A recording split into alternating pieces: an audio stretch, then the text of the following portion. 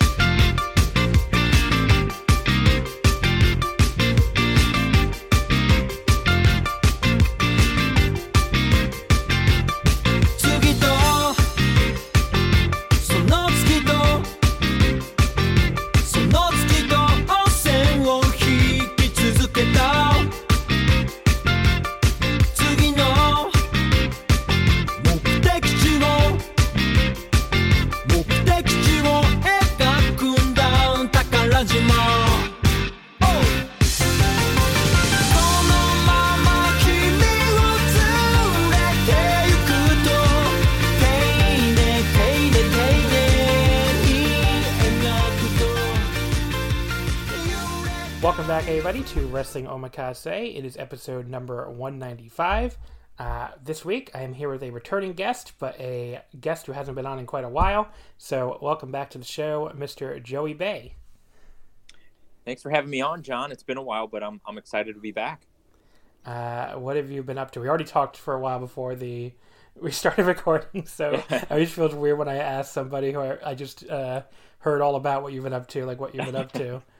Yeah, I think like most of us good citizens, we've just been doing a whole lot of nothing, and luckily there's still wrestling going on, so we have some entertainment to keep us occupied at least. So just sticking to that pretty much, and going outside and getting some fresh air every once in a while. Yeah. Do you guys both have, like, I mean, you and your is it girlfriend or wife? I can't remember. She is my wife now. Oh, your wife now. There you go. She is your. That's a really famous Sound Voltex song. She is my wife. So there you go. Oh. Right on. But yes, so you and your wife, you both have work from home jobs, or like, do you have to like go into work or anything, or no? I primarily I'm working from home. I have to go into the office one day a week, but it's like nobody else is in there, so the risk levels are pretty low.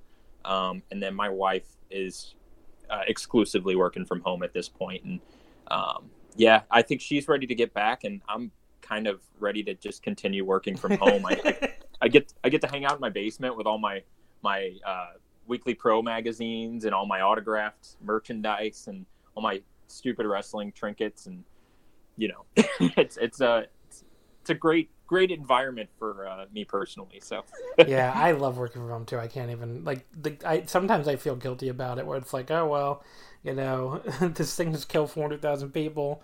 Really made my day-to-day life a little better, and I feels really guilty.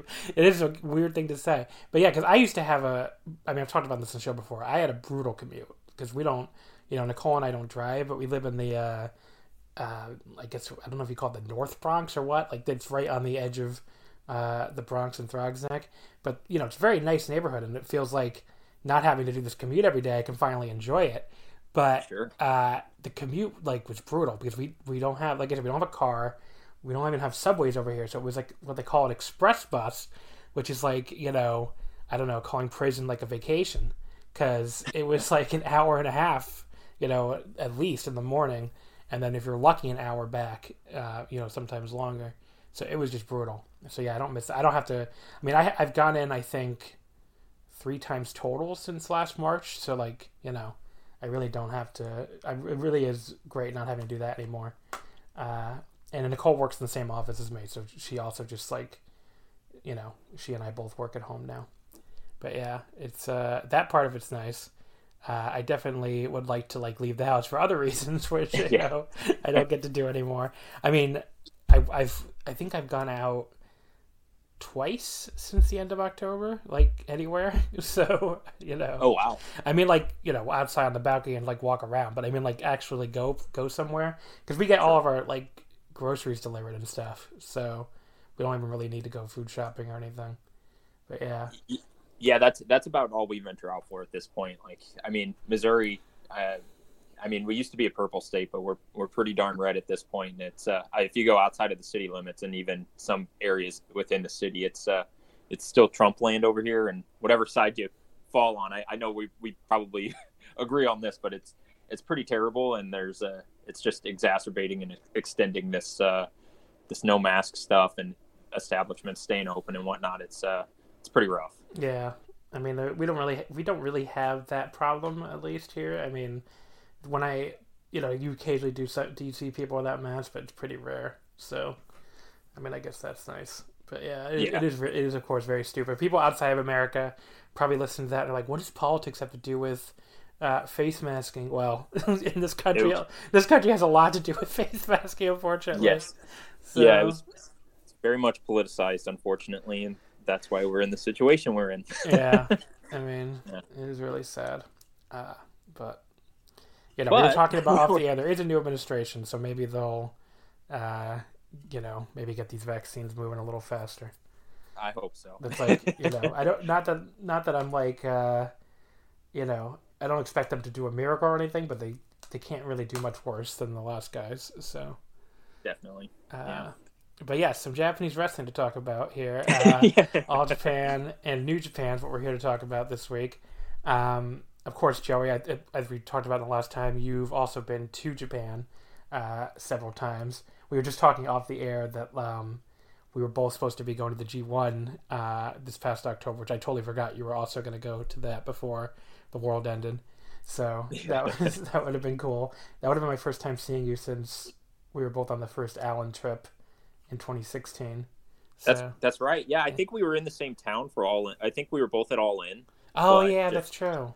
Logistically, I don't think it worked out. Like I drove up and drove home the same day, and so like it was just I had no time to actually like go and hang out with everybody. I think Rich Craich had a Labor Day barbecue or something that I was invited to, and I couldn't make it, unfortunately. But yeah, I went to that. Darn the luck, but yeah, I went to that, and the other big gathering I went to, there was like everybody went to this GameWorks arcade, like after All In, and gathered there for some reason, which was cool. a little bit of an odd choice for a gathering, but it worked, I guess. But yeah, then I flew in for that, so because obviously I'm very Chicago's pretty far to drive for me. Yeah. And we stayed. I think we only stayed one. Oh, maybe we stayed 2 nights. No. We definitely stayed 2 nights because we went to that AAW show. Oh right, yeah. Because there were 2 of them. I think we went to the second one. We must have gone to the second. So you went to the Logan Square they were running that weekend. Yeah, I think that's such a cool wrestling venue. I love that place. Yeah, it is really cool. It reminded me a lot of like these old Ring of Honor venues I used to go to all the time. So. Oh, for sure, yeah. I kind of reminds me. I've never been to the New Yorker, but it's pretty tight, like New Yorker, in that sense. And I envision it kind of being a similar atmosphere. But that would be a good idea for an omakase someday. Is like my favorite wrestling venues, and like get people out. I've been to a bunch of them because I've been to so many, not to brag, but between all these American shows I used to go to and now all these Japanese shows, be quite the New Yorker would be high on my list because that was an amazing venue. I bet, man. If you ever do a show with that topic, I'd love to be on. Yeah. not to shoehorn my way in. Yeah, that'd be a cool idea. Maybe I'll think about that for a week coming up where I don't have anything planned so far. But yeah, so like that, we were in the same town for All In. I didn't even realize that. But yeah, the last time when I seen you was during that Allen trip when you and I seemed like the only 2 people that were interested in going to see a lot of stuff. So yeah, man. Yeah, we went to Fuji Q. We went, me, you, and Matt McEwen, and I think Jonas went out to Fuji. Took a bus out there. That was a ton of fun. You separated from the group one day, and I remember went down to Kyoto for a quick bop and saw a band that you wanted to see, right? No, so 2 separate things. I did go to Kyoto by myself, and then I also went to I saw Sakana Action, who does the opening to this show. Actually, I saw them that was in Makuhari Messe, so that's basically like right when you cross over from Tokyo into Chiba, like you're going towards Narita Airport. It's like right on the edge of Tokyo and Chiba. It's like this big convention center complex. Like New Japan and other wrestling promotions, they run there pretty regularly. So, but gotcha. It's not that far from Tokyo. But yeah, Kyoto Yeah. I just went to because I was like, who knows if I'll ever come back to Japan at the time, and I really want to see Yep. Kyoto. So I went and like saw a whole bunch of stuff by myself that day. Even though That's so cool. that Shinkansen ticket was very expensive, but it was worth. Like people thought I was nuts for doing that all in one day because I guess most people don't look at Tokyo to Kyoto as a day trip. But Sure. I Yeah. did. Well, having done it now, having done the Shinkansen trip to Kyoto myself now, it really isn't that bad. It's like even if you do the JR Pass version, which isn't I think that gets you The second fastest. exactly. Yeah. So we did that, and it still only took us like an hour and a half. So if you go early enough, you could still have a pretty packed day if you catch the last Shinkansen back Yeah. up to Tokyo if you're doing a day trip. But that's really cool. Yeah, that's what I did. And most people, I think, stay over. But I mean, there's so much to see in Kyoto that like one day is going to like be, nothing basically because like, For sure. just all this historical stuff. But I really wanted to see the really famous palace. It's like one of the few. Oh God, I'm blanking on the name, but it's like one of the few palaces or castles in Japan. I think it's Nikko Castle that like actually survived completely and like didn't have to rebuild it. So like the interior is like exactly the same even as it was, wow. hundreds and hundreds of years ago. It's one of the few castles you can actually walk through and like, see how it looked basically. But yeah, it was the emperor's, or not the emperor's, it was the shogun's castle in Kyoto when he would come to speak to the emperor. So during the shogun era, I think the Edo period, he would come from Tokyo to Kyoto to speak to the royal court, which was still based in Kyoto, and that was basically the castle he would stay in. So I see. That's very cool. Yeah. Well, thank you for the history lesson. Yeah, we did the Fushimi Inari, and we actually stayed at that point.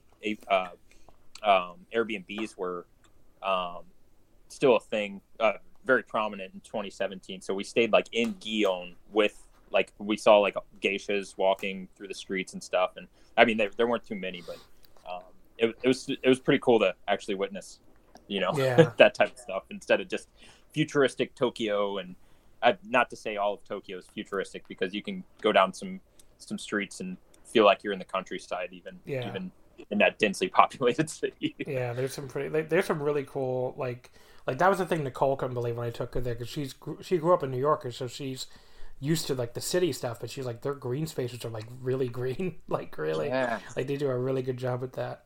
But yeah, I actually did, thinking about it, I did a Kyoto day trip again on my last trip, this time for a wrestling show, which it was like the second to last day in Japan, even after we had gone to Osaka and Kyoto, and we went back to Tokyo, but DDT added a show at Kyoto KBS Hall. Like on so you got to see KBS yeah, in person. so I was like, I'm doing this. I don't give a shit. I'm gonna go take the hour and a half train, or I think 2 hours. Because I think I had the JR pass this time. So yeah, whatever it is. I took the train all the way out there, went to this one show, and then took the train back to Tokyo. Even though I had been in Kyoto already on this trip, but I was like, I don't care. I've KBS Hall was a bucket list item for me because that's for people listening who don't know. That's the one with like the stained glass windows. Yeah, it looks so cool on TV, and even in person it looks cool too. It's a little jarring to see them because it's like the way they're set up with the rest of the building. The part of the buildings you can't see on TV, it doesn't match as well as you would imagine. Like it looks a little like plastered on or something, I will say. So that was a little surprising, but still really cool just to be there and see it after seeing it on tape for so long. Because the first time I saw that on tape was probably like 2002 or something, because Toryumon used to run it all the time. So yeah, it's a pretty crazy build. It's a pretty like historic building for me, so I definitely wanted to see that one. So like the only I'm jealous. Yeah, it's pretty awesome. I mean, the only like building left on my bucket list that I haven't been to is the Nippon Budokan. So ooh, I got you there. Yeah. I still need to. A bucket list for me is Kobe Sambo Hall. I know it's just a big room. It's nothing special, but I just want to go see a Dragon. I kind of want to see one too there too. Yeah. Yeah, and then I haven't been to either Edion Arena, and I really want to see shows in Osaka. Yeah, you're right. I haven't been there either. I went to Osaka Joe Hall, which was me too. Awesome. Yeah. But I haven't seen the Edion Arena either. So I guess there are some other ones, but yeah. Nippon Budokan is a big one for me though. So I was actually, not to keep harping on this subject before we get into, what we're here to talk about, but like if there's a direct comparison to Osaka-jo Hall, for me personally, I've only been to MSG once, and it was before they renovated it, and just the bowl style of Osaka-jo Hall reminded me a lot of MSG, but it was a much nicer venue overall. Yeah, I know. I've been to old MSG a million times too, so Yeah. I definitely see the resemblance. Yeah, like Osaka-jo Hall was like one of these buildings I wasn't expecting. Like I didn't have it on as a bucket list item or anything, but it looked so cool once I was in there. I mean, it is a really cool looking venue. So Yeah, it's awesome. when did you go to Osaka-jo Hall for Dominion 2018? 17. So I was there the hour-long draw, and I think I went and did Best of the Super Juniors 2017. So Osprey and Kushida, and then we went to Osaka and Kyoto, Kobe for the following week. Yeah, you did the same exact thing I did in 2019 when I saw I saw cool. Osprey Shingo, and then Okada Jericho, which was not that good, but Naito Ibushi was really good, so that was cool. But yeah, that's like a great time to go. Yeah. Like if you're a wrestling fan and want to not go in the winter for the Dome and still want to see a bunch of like big New Japan shows, like that's clutch right there. And then there's always something going on with at Korakuen, so you can fill the rest of the week up. Yeah, I'm trying to remember what else we saw. I will say it felt like there was less other stuff to go to than in April or in like G1 time. Like as far as like other random promotions running, I mean there was still stuff, but like it didn't feel like other promotions were running a lot. But because I remember that first we went to, like there was a million things going on, and then when I went during the G1 time, that was right when we got to go to DDT Peter Pan too, and then there was also, I think there was like a couple of Noah shows, like there was a whole bunch of stuff. So yeah, I just feel like of the 3 times, there probably was the least other non-New Japan stuff to do. Obviously, the most, which I'm gonna do at some point, hopefully this year, if we ever get back to normal by then. The best time to go for random other stuff and a big New Japan show is obviously Wrestle Kingdom, because everything is running at the same time. So that'll be really fun if I actually get to go. But let's just say I'm not counting those chickens yet. I mean, if I don't mark in the calendar, just not getting your hopes up. I mean, if I don't go this year, then I'll probably go the following year. But I guess we'll see. Anyway, so All Japan's Korakuen, which is the first show we're here to talk about. It was January 24th on Sunday. So I should say we're going to talk New Japan as well, but I figured we could start with All Japan since their show here was much bigger. The other show we're going to talk about is the New Japan January 23rd Old Award Gym show. And we'll touch on the road to New Beginning stuff in general, because I have a few thoughts on it. So teaser for later. But yes, this Korakuen, it seemed like it was a sellout for the current amount of fans allowed at COVID. 667 people attended, so that's probably about capacity right now. Obviously some of these New Japan Korakuens from earlier in the week were doing hundreds less than that. So people did show up for this one, at least with the big match. Was it the second night of the New Japan Korakuen run last week that only had like 300 people? Yeah, I think so. And these weekday shows are becoming a real tough sell now, because so the early starts. Yeah, so 6 p. So they were starting at 6:30. That was the normal start time. They're even though it's not like I don't think it's legal that they have to end by 8 o'clock, but they're trying to abide by the Tokyo curfew, where they want people home by 8 o'clock. Of course, you could talk about the effectiveness of whether a curfew helps for COVID. It's not vampire attacks they're trying to fight here. But yes, that's right now what they're doing. They have the 8 p.m. Curfew. So they're starting the show at 6, and they're trying to have them over by 8, and that's been fine. They've been getting them over by 8. The problem is, like, people have work still, and a lot of people get off of work at 6. So if you rush or later in some cases.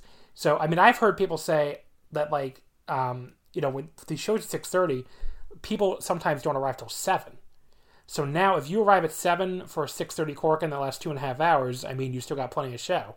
If you arrive at 7 for a 2-hour Korakuen that started at 6, you have an hour left, basically. So you get the semi-main and the main event probably. And that's so it's a really tough sell for people right now.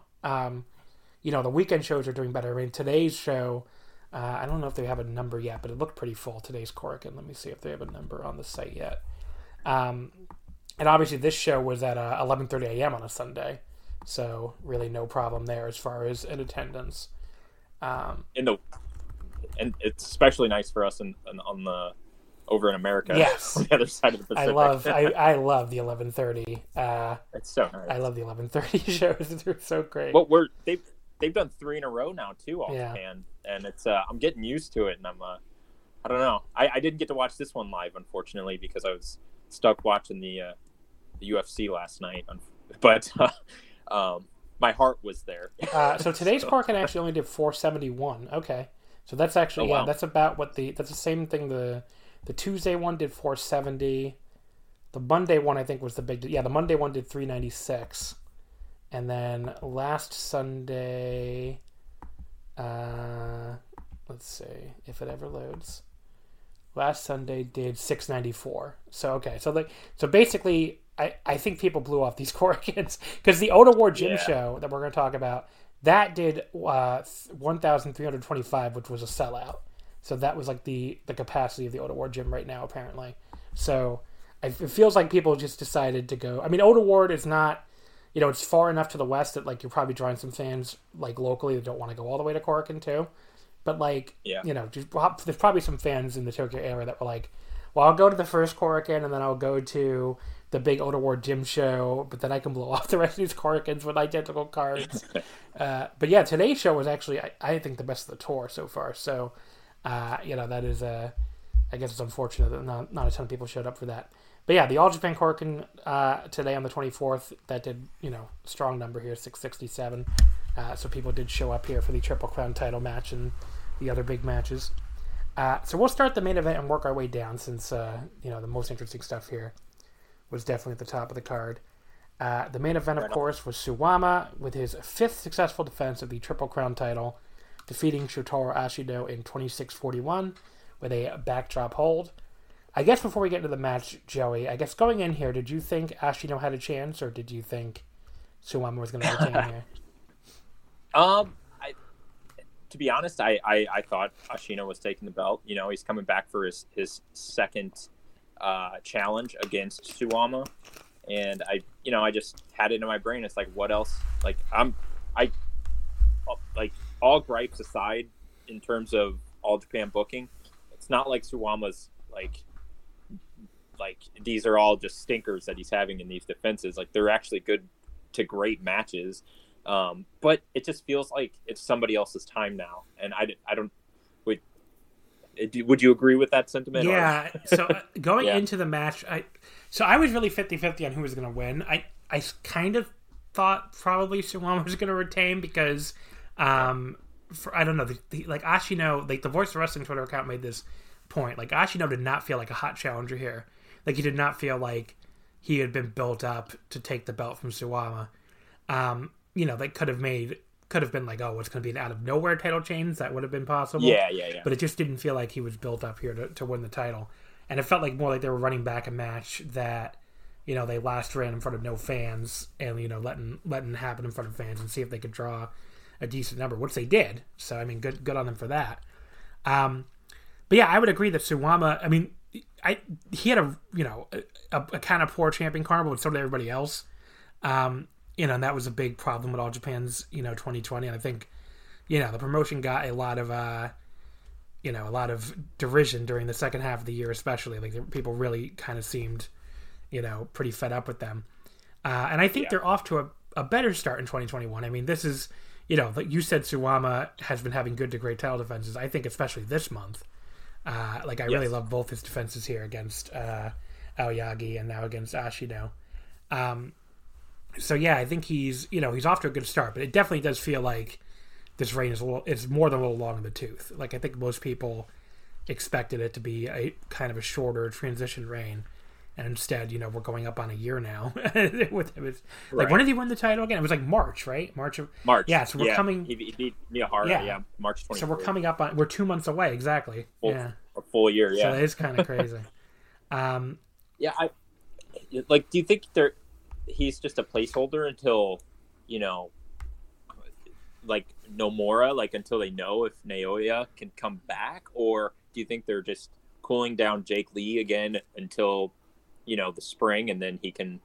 Yeah, I have no idea. I'm not good with this type of stuff with the booking predictions, but I don't know who else they could really throw at him realistically at this point. I really have no idea where they're going, and you know, it makes me wonder. Like the Zeus Champion Carnival win felt like nothing, especially when he went on to lose his Shadow Challenge. So it really makes me wonder if maybe Jake Lee wasn't supposed to win the Champion Carnival last year and then go on to beat Suwama pretty quickly. But maybe they decided, you know, let's wait a little while longer and see. Or Nomura. Or, you know, he brought Nomura because, you know, they didn't know he was going to get hurt, obviously. You know, maybe they just decided, well, let's wait and, you know, see if more fans can come back before we, you know, do... Like Suwama easily could have been like, you know, people thought the evil thing was like a COVID, you know, related thing, which I don't think it was at all. Whereas this, I do kind of buy the idea that like Suwama was not supposed to be champion for a fucking year or whatever it's going to end up being. And it just ended up being kind of a thing where it's like, well, he's perfectly fine as champion. Let's just let him keep the belt during this really uncertain time where we can't run, you know, anything close to full buildings anyway. Because, I mean, Champion Carnival especially felt like a test pattern. Like, that felt like them saying, you know, this is all we're willing to do as a Champion Carnival during this pandemic. So, like, there's no way the original Champion Carnival idea for 2020 was, you know, Zeus squeezing people's heads with his rest hold. And, like, there's no way that was the idea. So, the match itself, though, here I thought was awesome. I mean, I'm pretty high on this match. I thought this was quite a really great match. I don't know if you agree or not, but I really dug it. Yeah, no, I agree. I thought this match was fantastic in terms of limb work and just selling. There was consistency throughout the entire match from both guys in terms of selling the targeted body parts. And whenever there's something like that you can sink your teeth into, aside from it just being a title match, I don't know. I love that stuff. It's kind of, I feel like I listened to you talk about the 2012 Naito Okada IWGP match from Korakuen on a recent episode, and this match kind of reminded me of that because it's just literally they're just targeting the back and the knee and the ankle, and they stuck to that pretty much the entire match, and it was I just love matches like that. It's really strong psychology. And, you know, there was like some nice grappling to start early on, like where they were, you know, doing all the, you know, like the takedowns and the blocks and stuff that I liked. And then, you know, if there was a flaw, I would say, you know, maybe Ashino's work on Suwama's leg, you know, which made sense, was maybe not the most interesting leg work I've ever seen. You know, sure. He just kind of laid on him. I mean, decent selling, a couple times. Decent selling from Suwama, but a little slow. So I would say that was probably, you know, a thing there. But it when it builds to a spot that's as good as the ankle lock tease was, I can overlook that kind of thing because, you know, they build it for a while. You know, Ashino and Suwama go back and forth. And they, you know, Suwama gets his own ankle lock, which was pretty surprising. That was an interesting little wrinkle to it too. But then, you know, when Ashino gets out and, like, you know, reapplies his ankle lock, that's where, like, there's a lot of drama that Suwama might actually tap, and they really did a great job at that. With, like, Suwama, you know, reaching at the ref and, like, you know, just acting like he's going to tap any second. And they, like, I don't know if you watched this unspoiled. I definitely did. Obviously, I was watching it live. Did you see? Were you spoiled already when you were watching it or no? I tried to scroll through Twitter spoilers, but I wasn't successful. So I was like half spoiled. Like I kind of got the impression that Suwama retained, but I didn't know for sure until I saw. Yeah, I've had a million matches like that over the years. Yeah, it's true. Like we think you probably saw something, but you're not. You didn't double check to make sure. So. Yeah, you try to scroll past it as fast as possible to erase it from your brain. Yeah, like the actual, like this tease really got me watching it live where I'm like, oh my god, he's actually going to tap out here. But Suwama did make the rope, so that was great. So it built to a really great spot. And then Ashino he was really pissed and, pounded the mat, but then he quickly goes back to his German suplex, which he tried repeatedly to get that on Suwama earlier too, and then when he finally got that, that felt like a big deal in the match, and that got a 2 count. And then he goes to this moonsault at the top, which looked great, but Suwama rolled out of the way. Beautiful moonsault, and Ashino ate shit on it too, just really ate shit on it. And that, that this is where my notes just say, it took a little bit to get going, but at this point, this is an awesome match. And, Suwama, blocks Ashino running in on him, captures both arms for a really nice capture belly to belly. And then he hits 2 straight backdrop suplexes, and then Zagiri, and then a third backdrop. But Ashino still kicks out at 2. And then Suwama just kind of says, the finish was very decisive here. Where, there was no back and forth at this point. Suwama just hits a huge axe bomber, another backdrop with the bridge, and that gets the pin. So yeah, I went 4 1/4 on this. So I didn't like it quite as much as the Aoyagi match, which I went 4 1/2 on. Because, again, this took a little bit to get going. But man, did it roll once it got there. So, definitely an awesome main event here. Very, very highly recommended. Super hot closing stretch. And, without, going to the kind of cliche, back and forth stuff. It just was much more and if you want to point to another flaw in the match, maybe, other than that ankle lock spot, once Suwama made the ropes on the ankle lock, I was like, okay, well, Suwama's winning this now. Because it definitely felt like, watching it live, Ashino had taken so much of the match that by the time Suwama made the ropes, it was like, well, if Suwama doesn't get a big comeback and win here, it's almost like he got squashed by Ashino, and that's exactly what happened. He got all of his offense in right at the end. But I don't mind them. I mean, so many wrestling matches nowadays are just trading moves for the last 10 minutes that, I really don't mind when they do a different, a different layout like they did here. So a more old school layout, if anything. Yeah, definitely. It harkens back to the older finishes and it is a breath of fresh air instead of just your standard, like you said, trading back and forth move, big move, and then whoever comes out on top at the end. This is as a very decisive finish that Suwama got his ass kicked, and then he not so much just said, what, this is it. I'm done with this bullshit. I'm ready to finish this. But he found his opening and capitalized, and it was a really, really great match. I really enjoyed it. Now, as far as what it means for Ashino and Enfon, I totally get if those people are if you're an Enfon super fan, friend of the show TJ is, who's been on the show a million times. I totally get it. You must be really pissed right now. And, just to see your guy job again here to Suwama, clean as a sheet. And, I mean, their booking of the Enfants guys has been pretty terrible. I mean, there's no positive way to spin it. I mean, just the fact that Ashino would have felt that it was out of nowhere if he had won this match, says it all, basically. So at the end of this match, when after they pay their respects to each other, and Ashino walks to the back, and the crowd gives him a clapping ovation, I guess. I don't know. Enfants is all lined up by the curtain, and they just watch him go to the back, and they're just I kind of interpreted that as there's possible dissension as him being the leader of Enfants and being a weak link almost, and I'm very interested to see where they go with that. And all they did for that, they may have done other things throughout the tour, but this is all I've seen. Them just silently watching him walk past them, and you could just tell they all had this judgmental, just kind of look on their face. It plants some seeds there. It's very interesting. I mean, that would be about the best. I mean, that would really be what you have to do if you want to rebuild Ashino as a main eventer now. I mean, you would need to break him off, turn him face and break him off. Yeah. I mean, Koji Doi, I think, is more than capable of serving as a heel leader, especially for if they're really just going to be a mid-card heel unit. I mean, I think he's perfectly capable to serve as a leader. And Kuma Arashi's great too in that role. I mean, he's more of I would also agree that Koji Doi would be a better leader, but I mean, as the heavy, Kuma's freaking awesome. So I mean, I love all those guys. So Kodama, they could be doing way more with. But yeah, it is.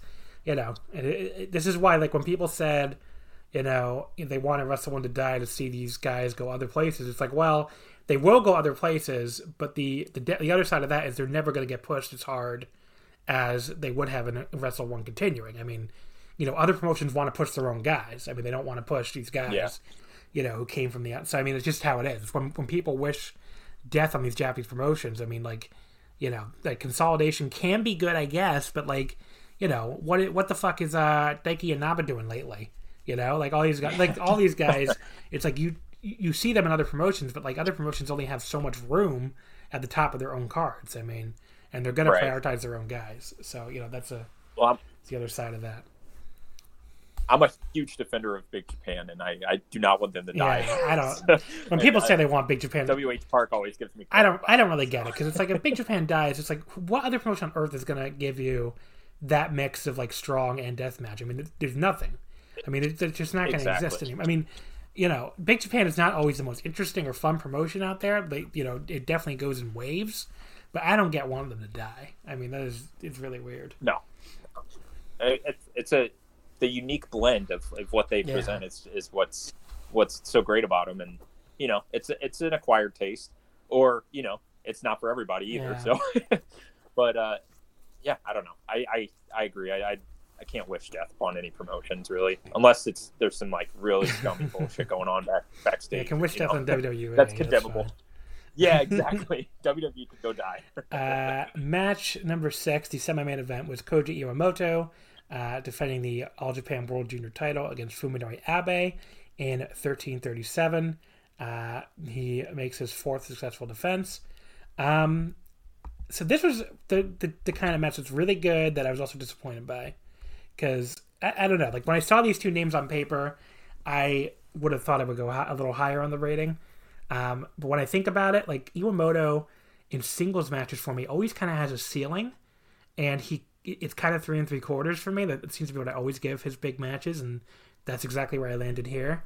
And it's just very like, I don't know, there's something about him where like he's a technically good wrestler, like he executes his moves really well. Sure. But like he leaves me a little cold with both his selling and his in-ring charisma, and like there's something about him that always struggles to connect with me at a certain level. So I mean, I love Abe though, so I guess that's probably why I thought was even more excited for this one. I mean, it still ended up being really good. I mean, they did a lot of good mat work. Abe, nearly got a tap out, 5 minutes into the match before Iwamoto made the ropes, which was a cool little spot. And he was like unloading on Iwamoto with these really hard slaps and punches, and like caught his leg when Iwamoto tried to counter with his delayed knee that he does, and like delivered this really nice dragon screw. And they both went back and forth, like a lot of strikes and throws down the stretch until Iwamoto finally got the pin with whatever that judo throw of his is called. People made fun of me for this before, for not knowing the name of this judo throw, but I'm not a judo person. What do you want me to tell you? But whatever it's called, we all know what you're talking about. If you saw the Koji Iwamoto exactly. But yeah, so 3 3/4. I mean, I would have liked to see it maybe go a little longer. Especially on a show that's like as shallow as this one with so few other big matches. 13 and a half minutes isn't like, I guess, super short, but they could have gone like between 15 and 20 for sure. I would have not been upset with another 5 minutes and let things sink in, because they were just, if there's anything I could say about this match, it was just that it was completely back and forth the entire match, and they didn't really stop to like let anything sink in or breathe. It was just like boom boom boom boom boom boom for the entire match. But it was good. I mean, 3 3/4 is still really good, but a little disappointing compared to what I was expecting. Yeah, I was hoping for more out of these guys as well. That Real World Tag League final, like I've been a fan of Iwamoto since he started really showing out in All Japan, but that Real World Tag League final last year was, I just thought he came off like a killer in that one. And that was him and Jake Lee against Kento and Aoyagi, right? Yeah, that match was awesome. I think it went like 4.5 on it. Yeah, that match ruled, and I was hoping we would get that Koji Iwamoto, where he just kind of went kind of Takuya Nomura-ish, where he's just like blank faced and like Ibushi too, where he's just like, I'm tired of this BS. I'm just gonna beat the shit out of you now, kind of thing.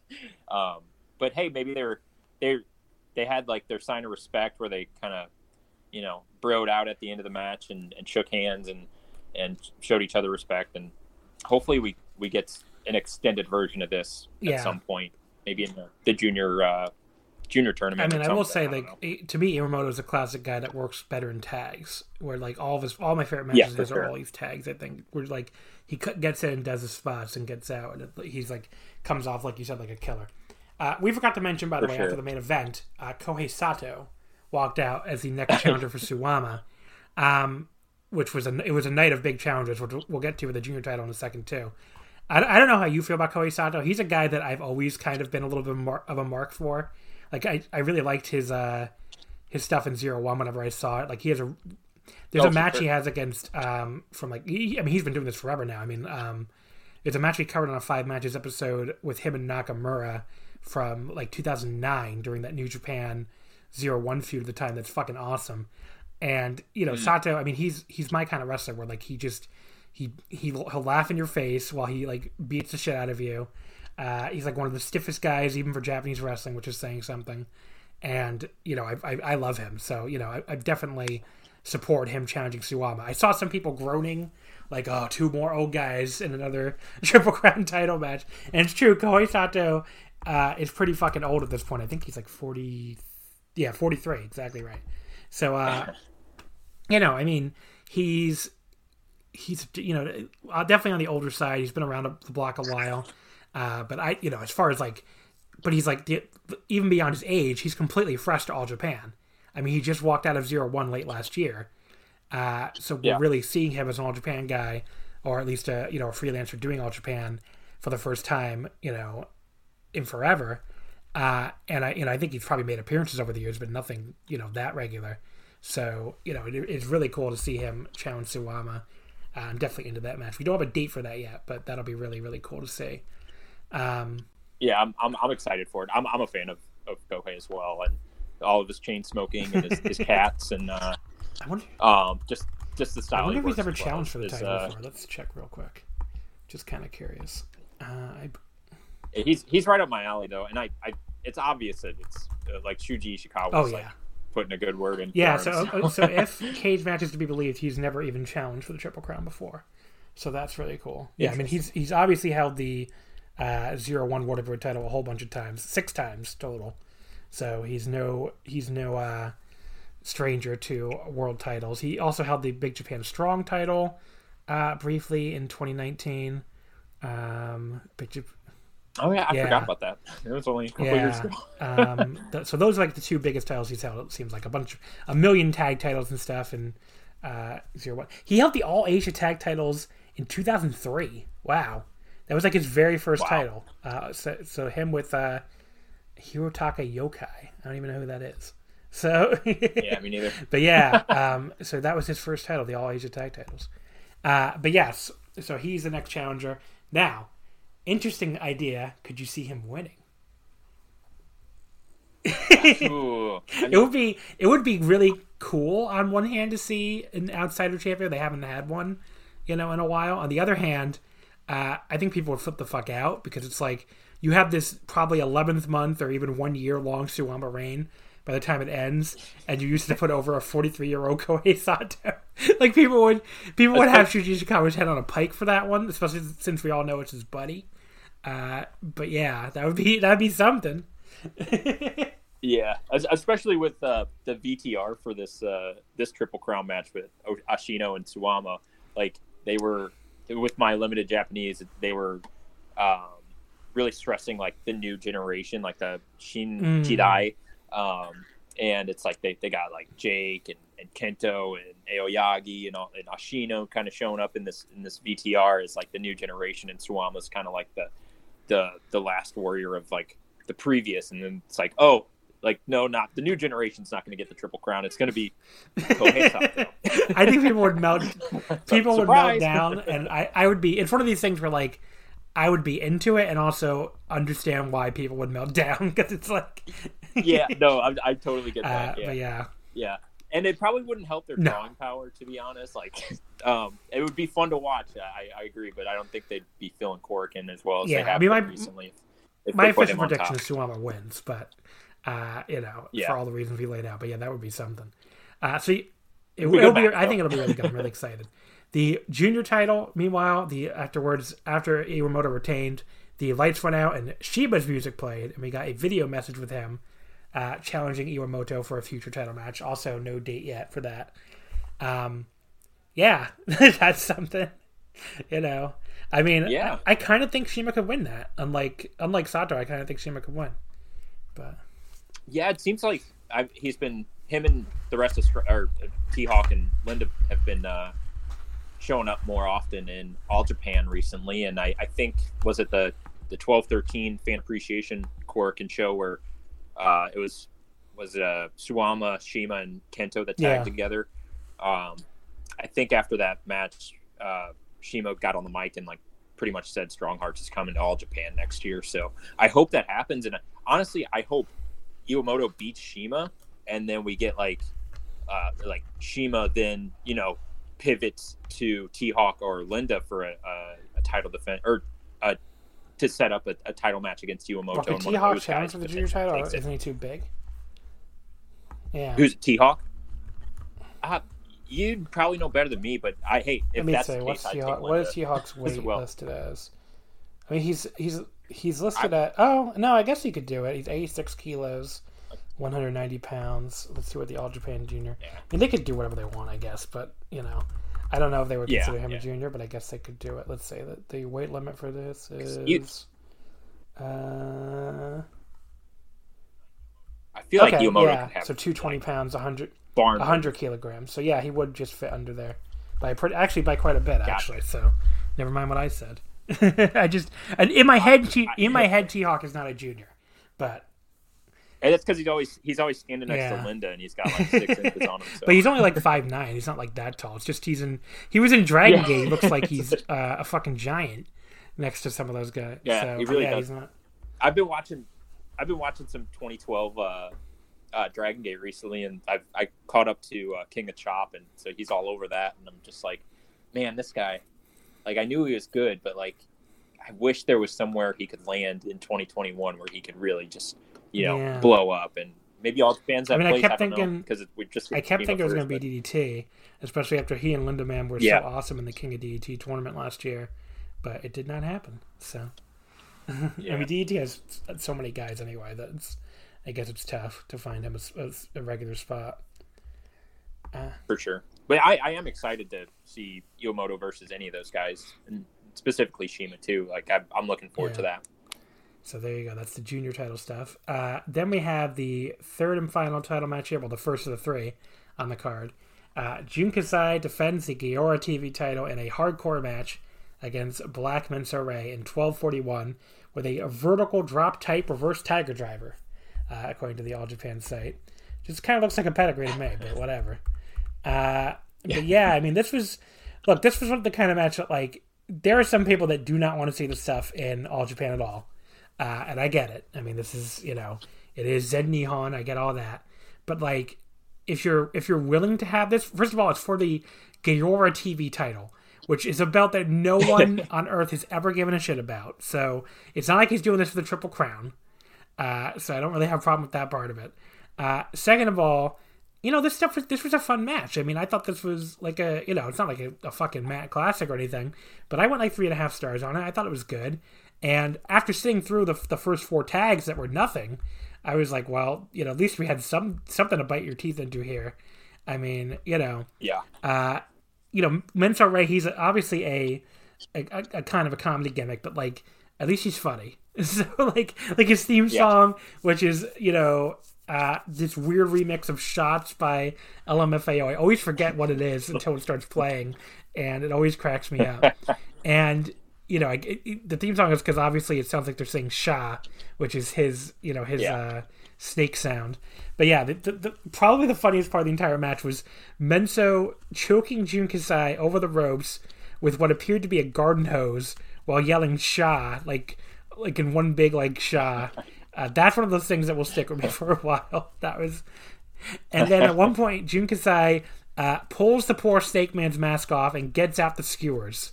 And he just stabs this man in the head. Of course, first of all, it's shocking that he would reveal Black Mentor Ray's very secret identity here. So that's oh my god!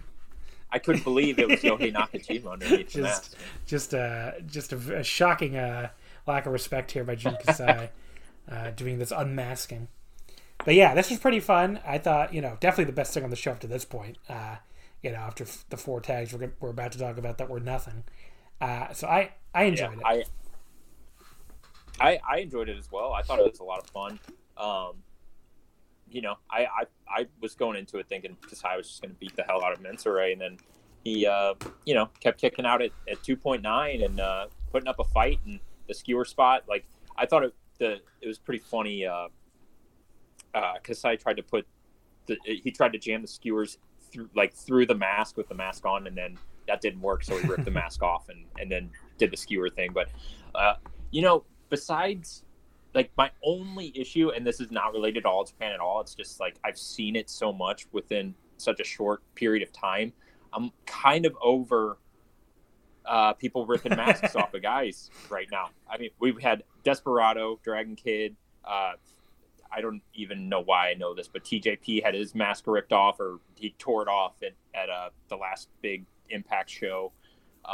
And then now this, and I'm just like, come on, can we just like return to some decorum here, like with masked wrestlers? Like, can we cool it? At least space it out like every 3 months or something. But it's like within the last month, I've seen it 4 times. It's like, ugh. But in terms of the match, I really enjoyed it. Then Shuji Ishikawa walks out to be the next challenger in a death match, which the crowd reacts huge for that. I mean, look, if you don't know the history of Shuji Ishikawa in death matches, he held the deathmatch heavyweight title for all of 2013, practically, in Big Japan, and that's where all those scars on his body comes from, and it's, some of the most memorable death matches of all time. And then when he when he lost that title, he was like, he retired from death matches. He's like, I'm not doing death matches, ever again, basically. And he might have done like some tags or something after that, but I think for the most part, he's really stuck to that. So to have him walk out here and be like, death match for the Gaora TV title of all things, that is crazy. So again, no date on that either, just like the other 2 they set up here. But I can't wait for that. That's going to be nuts. So I can't even, like, my brain can't comprehend seeing the blue All Japan canvas with light tubes like wrapped around the ring, like on the ropes. I'm just like, what is this?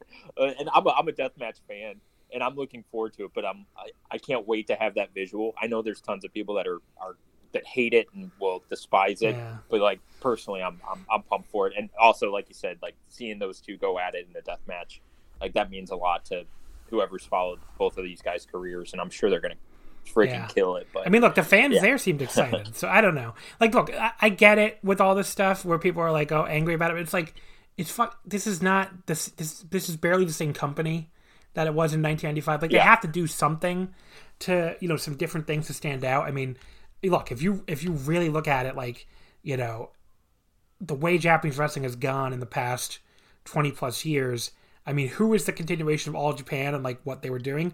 It's New Japan. I mean, New Japan completely went away from the historical basis of the promotion, which was the strong style, they went to.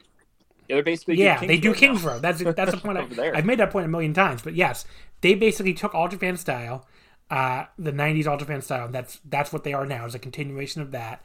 They really have almost no connection to their historical strong style of, like, which was kind of like fake MMA, basically. I mean, especially if you go back, I mean, I've been watching a lot of these older New Japan stuff. There's a lot of like the very first Tokyo Dome main event is like a worked MMA match with like Inoki and this giant Georgian judoka. They don't do anything like that anymore. So New Japan, does the historical style of All Japan. Noah, in some ways, kind of does the historical style of New Japan. With like, at least with like the kicks and like, the really intense striking, and they have a few guys like they use Fujita, who was around in the Inokiism days, and They use Hideki Suzuki sometimes. So they're probably the closest thing to a continuation of that style. And, that leaves All Japan, but like, well, what the fuck's our niche, right? I mean, so, this is the kind of... Kento's main events. I mean, this is the kind of thing they have to do to get some attention. I mean, I kind of understand it. It's barely the same company. I mean, it has the same color mat, but that's really about it. So, yeah, and I mean, like you said, like the Gaora title really means nothing to anybody, and it hasn't. And at least this is elevating it to actually it's at least getting people to tune in to see out of interest what the heck is going on with Jun Kasai and this belt. I mean, Yoshitatsu had this belt before that. I mean, who Sushi had it. Yeah, Sushi had it for a long time. I mean, like, who gives a shit? So at least they're doing something different with it. I mean, I did say on Twitter, like, Jun Kasai versus Shuji Ishikawa in All Japan in a death match for the Gaora TV title. It sounds like wrestling Mad Libs. I mean, it really does. Like, it sounds like you're just putting things in. But it is funny, and I can't... I'm gonna have to go find that. Interesting to see. Like, it really does sound like wrestling.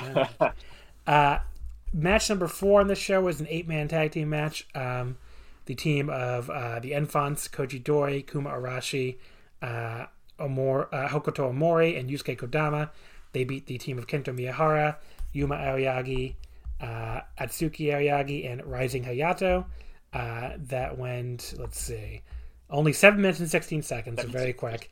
Omori pinned Aoyagi. This was every undercard tag on this show, but probably the best one. But perfectly fine, utterly forgettable, very short. I went 3 stars because the action was fun while it lasted, but there really was not much to it at all. And then Enfants got to stand tall here, which I wrote at the time. May or may not be good for Ashino in the main event. It turned out to not be good. And Omori, I think, you know more Japanese than I do, I think. He was like taunting Yuma about pinning his brother after the match, I think. Omori, I think, was taunting Yuma Aoyagi about pinning his brother, I think. Oh, yeah, something like that. That would make sense. My Japanese is pretty bad at this point, but I always say 3rd grade level. That's about where I'm at. But I think that's what I got out of it. I think he was taunting Yuma about pinning his brother.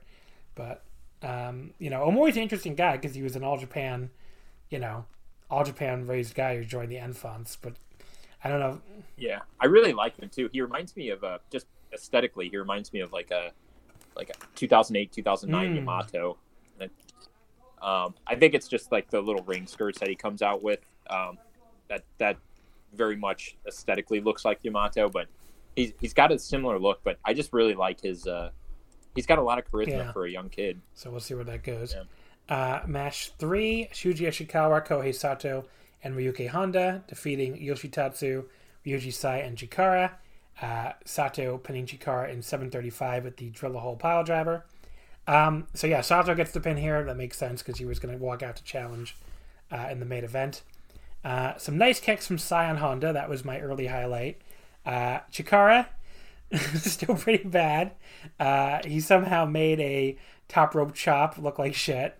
But then he gets cut off and double teamed by the Ishikawa side and then pinned fairly quickly by Sato with a pile driver. I mean, the thing people don't get with Chikara is he's like being bad is kind of his gimmick. I mean, it's really not something he's he's trying. I don't know if he's trying to be bad, but they definitely have leaned into it. Like at this point, if you're still waiting for him to be some kind of great wrestler because of his family lineage, I don't think you're going to see that ever. But yeah. But he's not like, if I see him on the first like third of or half of the card and he's more often than not taking the fall, I'm not gonna turn off the show because Chikara is booked. He's fine for what he is. He's holy cow. His kid's gonna start wrestling soon. He's what, Ricky Dawson's grandson, right? I think, or is it great grandson? Is it? I think it's great grandson, right? But he's Mitsuo Momota's son. I thought Mitsuo Momota. Yeah. Okay, so it's grandson because Momota is definitely Ricky Dawson's son. Yeah, so grandson. Yes. Okay. But yeah, because Momota was also known as Ricky Dawson Jr. So, Mitsuo I didn't know Momota's that. son. But yeah, I mean, like I said, if you're waiting for Chikara to be, some kind of great wrestler, I think the ship has sailed on that one. But he only started in 2013. Wow, you would think he would have been around longer than that. But yeah, that's just kind of interesting, I guess. But yeah, I mean, last year he's very much a part-time guy. I mean, to give you an idea, he worked 12 matches for Freedoms, 10 matches for All Japan, 4 for DDT, 4 for that PPP Tokyo thing that's like very tiny indie, 3 for the Pro Wrestling A-Team, like the Apache thing, and then the 1 for something called the Kira Tayo Project. I could not tell you what the fuck that is. So very, very notable bookings that fans should really get upset about. Taka Michinoku wrestled the main event for whatever that is, the Kira Tayo Project. So that's like the only name on this card I recognize other than Chikara. But there you go. But yes, that's I mean, Chikara, like you said, his gimmick is he's supposed to be bad. People get really mad about him for some reason, and it's like, I mean, he just kind of sucks. I mean, there's no point in getting mad about it. And the gimmick is that Yoshitatsu, of all people, berates him after his loss and like slaps him to motivate him. And it's like when Yoshitatsu is telling you suck. I mean, it's something. Yeah, that was a pretty funny post match. Which again, I tweeted about that. I made like a joke about Yoshitatsu berating him, and people thought I was making a joke about berating the wrestling promotion. I'm like, no, there's a wrestler named Chikara in All Japan. Not the like at this point I thought Chikara the promotion was so irrelevant. I mean, it doesn't even exist anymore, I don't think. So I thought that people wouldn't think I was tweeting about that, but I guess people still don't know who Chikara is, so I had to I knew to be more specific. Side note, the only time I've ever seen Chikara wrestle live, I think we were at the show together, and it was Tokyo Gorilla show main evented by. In the hobby, it's not easy being a fan of ripping packs or repacks. We hype ourselves up thinking, maybe I can pull a Ken Griffey Jr. rookie card, but with zero transparency on available cards and hit rates, it's all just a shot in the dark. Until now. Introducing slab packs from arenaclub.com, the only repack that provides real value, a complete view of all possible cards, and clear hit rates for each one. Now, when I buy slab packs at Arena Club, it finally feels like I know what I'm getting. I was able to open an Arena Club slab pack, and I'll be honest, it was a lot better than what you normally do. Say you go to a card show, and there's a random innocuous brown bag of cards, and yeah, you can open it and look, it's going to be junk. You know what I mean? Like, you know what you're probably going to get in those. Maybe you find that fun, and sometimes I do. Sometimes I like just opening up cards and saying, hey, look at some random cards or whatever. But if you're really in this game to find value and find particular cards, it sucks to have to buy these mystery packs, and it ends up being, almost nothing. Nothing of value. Not with Arena Club. You can display, again, of all available cards, hit rates, grading, so you know that when you're opening up the slab pack, you are going to get something valuable. You are getting something good. And Arena Club, in addition to having those great slab packs we just talked about, is also a marketplace for card collecting, buying, trading, selling, displaying, all that sort of stuff. But those Arena Club slab packs, man, they are revolutionizing the repack game with transparency. After your pulls are revealed, they'll immediately be placed in your vault for safekeeping or trading and selling, and you can have them officially graded by Arena Club as well. So again, sending these things off, it's going to be officially graded by Arena Club. And the Arena Club grading process is accurate, fast, and transparent, with full grade rationale provided and explanation of how your card was scored. So whether you're buying, selling, trading, or displaying, Arena Club is the card collecting platform that you have to check out. So right now, I've got a special offer here for Voices of Wrestling Network listeners. You can get 10% off of your first purchase by going to arenaclub.com/VOWnet. Again, that's arenaclub.com/VOWnet. Now, that's a crazy offer. That's 10% off a $400 slab pack. $40 off right there. 10% off your first purchase. No matter what that purchase is, 10% off. Again, that's arenaclub.com/VOWnet. arenaclub.com/VOWnet for 10% off your first purchase on Arena Club. And we thank them for sponsoring the Voices of Wrestling Podcast Network. The future is a hefty responsibility and not one that we take lightly. But then taking things lightly has never been what Hefty is about. That's why we've created the Hefty Renew program that turns hard to recycle plastics into valuable resources like park benches and building materials. To participate, simply fill up an orange Hefty Renew bag with accepted items, tie it up, and drop it in with your regular recycling. That's it. It's that easy. It's time to rethink recycling with Renew. Particular valued resources may vary by geography. More info available at heftyrenew.com. It was Mochizuki and Minoru Tanaka, but I forgot the match. Chikara was it was a tag match. He tagged with his dad against Kaz Hayashi and Shima, which I'm just like, who in their right mind? Oh wait, of course, Nosawa Rongai would put Shima and Kaz Hayashi up against Chikara and Mitsuo Moda. That show was incredible. For crying out, I can't believe that show was incredible. I mean, that was in Shinjuku Face, first of all, which is an awesome venue, and that show also had Kazunori Murakami on it, and he walked right in front of me, directly in front of my person, was kicking the shit out of somebody. I don't remember who the fuck he was facing, and these kicks were so brutal. I'm like, oh, this man looks like a murderer. He looks like he could murder me right now if he wanted to. So it was him and Yuji Hino against Hideki Suzuki and Tomohiko Hashimoto. That was awesome. Yeah. Yeah, I have that show somewhere on a hard drive. Yeah, please send it to me because I would love to relive that. Yeah, we should do a retro review. Match number 2, which was a 6-man tag team match. Hikaru Sato, Dan Tamura, and Rambo Kawamura defeating the team of Takao Omori, Karbel Ito, and Alejandro in 802. Sato submitting Omori with the cross arm breaker. That was pretty shocking. I mean, when's the last time a junior heavyweight submitted a heavyweight? I mean, let alone, Omori's kind of a legend at this point. So that was a pretty nuts finish in a otherwise, nothing match. I think I forgot to mention for match 3, if you're dying to know my star rating for that 6-man, I went 2 3/4. It was fine.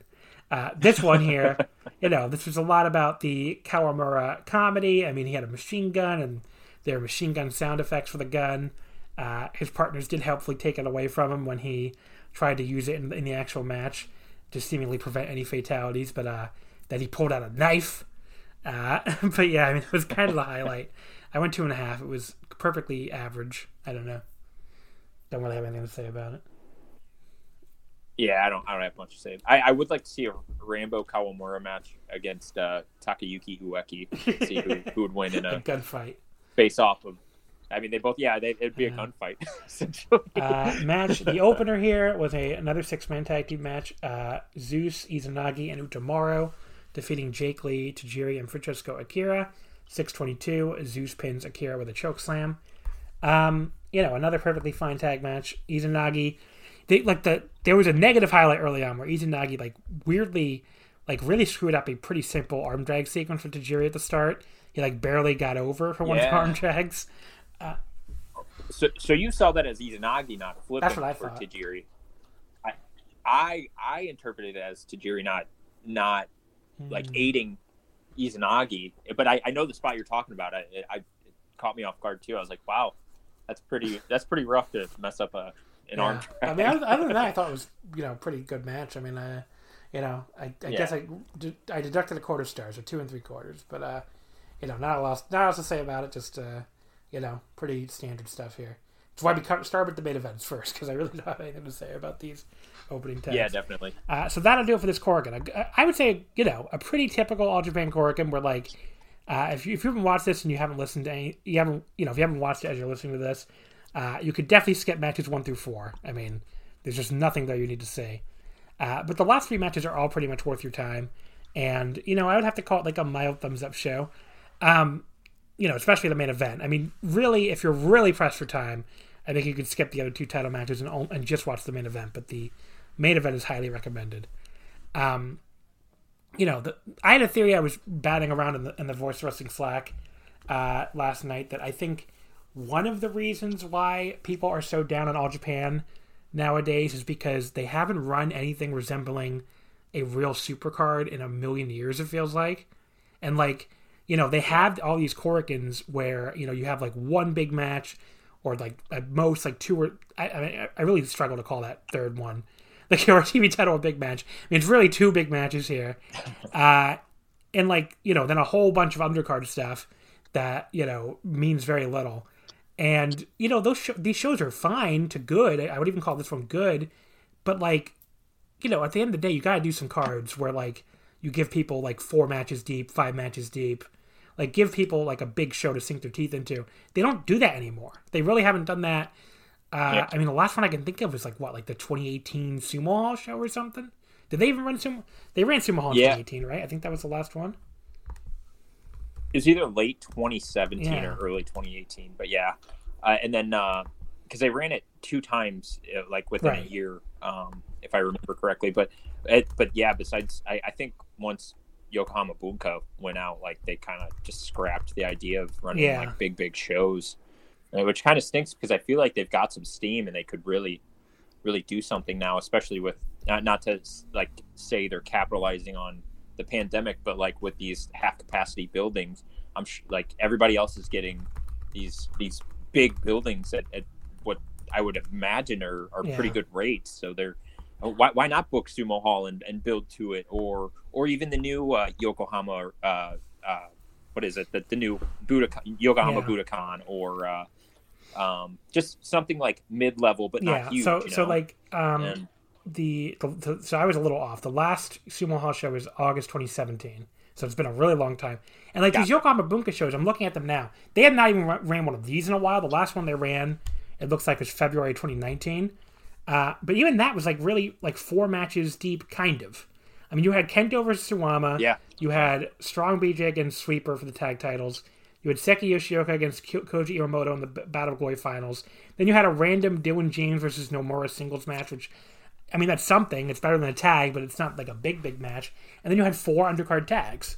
So, I mean, I don't know if I would even call that like a super card, you know? That's basically what it's basically the same layout. Yeah, as the show very close. I mean, maybe one more match. And like, again, these other ones I'm looking at, again, like maybe you get 3 to 4 matches deep. And even here, the 4th one on this October 2018 is Tajiri versus Chikara for the Gaora TV title. I mean, they're just not running, they have not run these like super card level shows that feel like a big deal the way even like, obviously New Japan does it, but DDT does it, Noah does it. I mean, Noah has Nippon Budokan coming up. I mean, you know, even Big Japan runs like super cards, you know, a couple times a year. You know, they do Sumo Hall, and they do usually like at least one big Yokohama show. They did the Edeon Arena last November. Like, there was only 1,000 people in the building, but that in these times and like just given, you know, where they're at in like the hierarchy of Japanese pro wrestling, that was a good turnout for them. And I think All Japan, even if they were in Osaka, they could probably put more than that in like Edeon Arena proper, not Osaka. Yeah, and you can't even blame this on COVID because, like I said, they had not run a supercard really since 2017.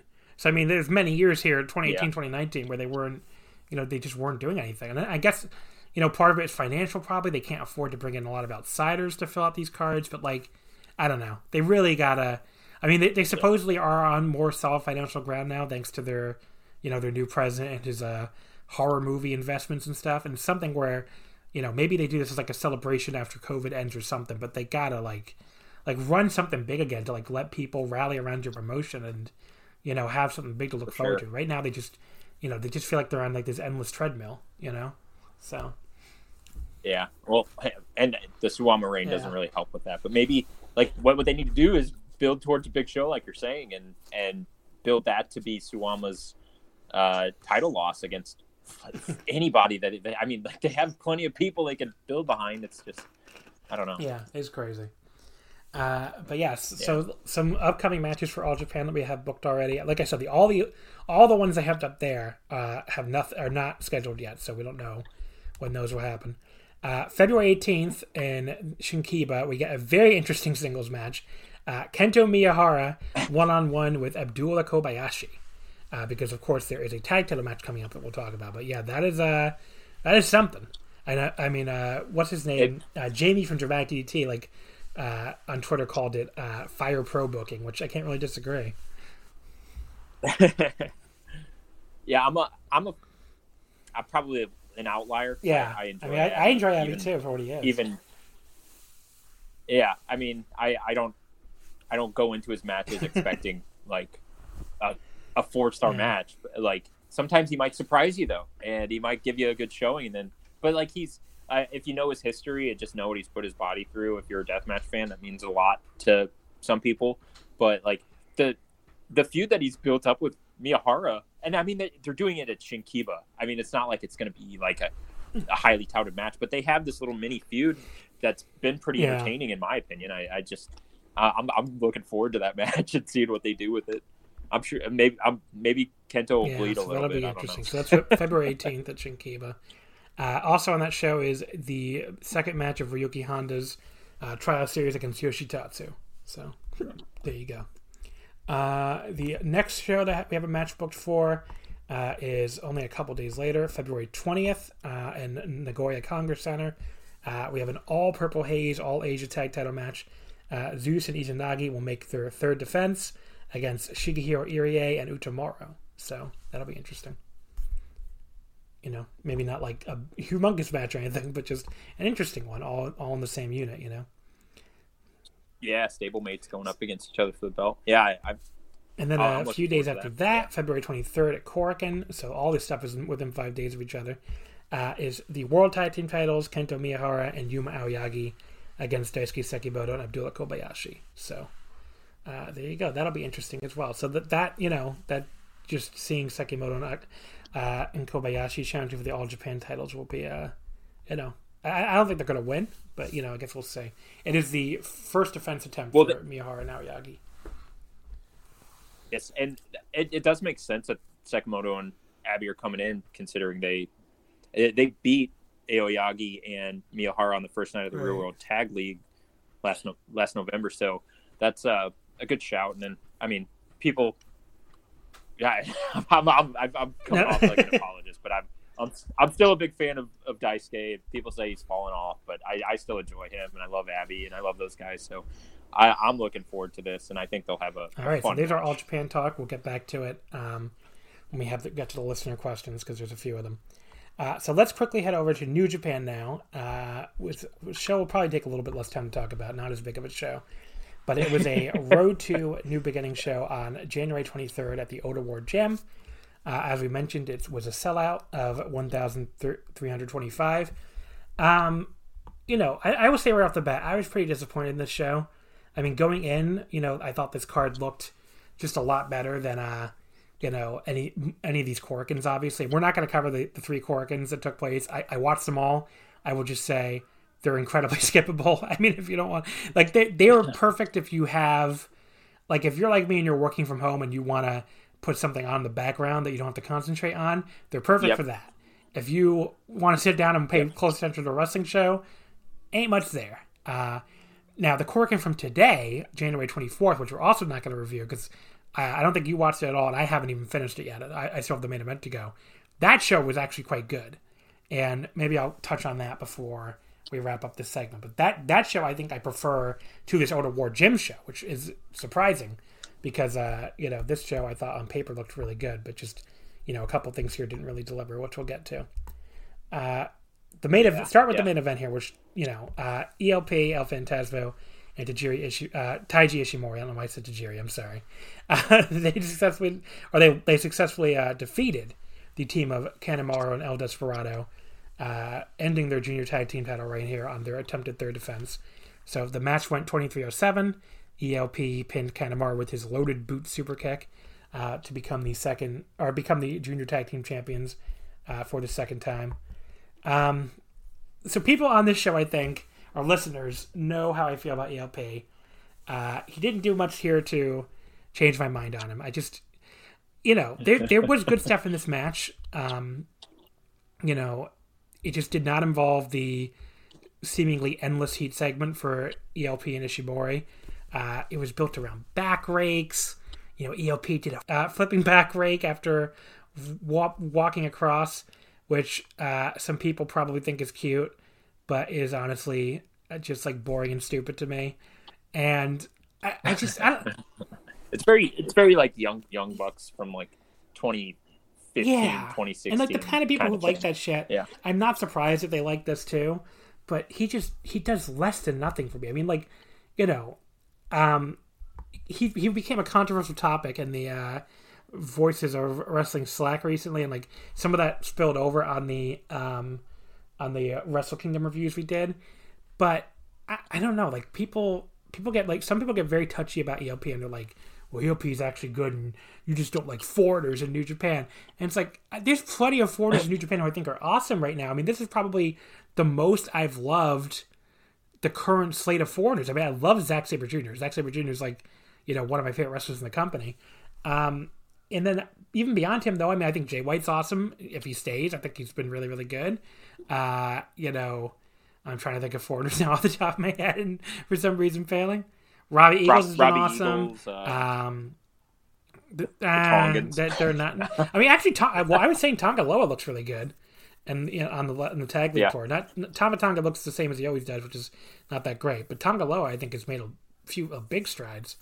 But yeah, I mean, there's some other guys too that I'm just like blanking on right now for some reason. But yeah, Cobb has been awesome. That's a great one. I mean, Cobb, he was, ever since the heel turn, he's been so good.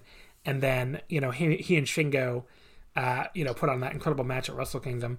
And, even, I mean, Ospreay, never going to be my favorite guy, and he has his own issues too, but I think he's been, better since he turned heel as well.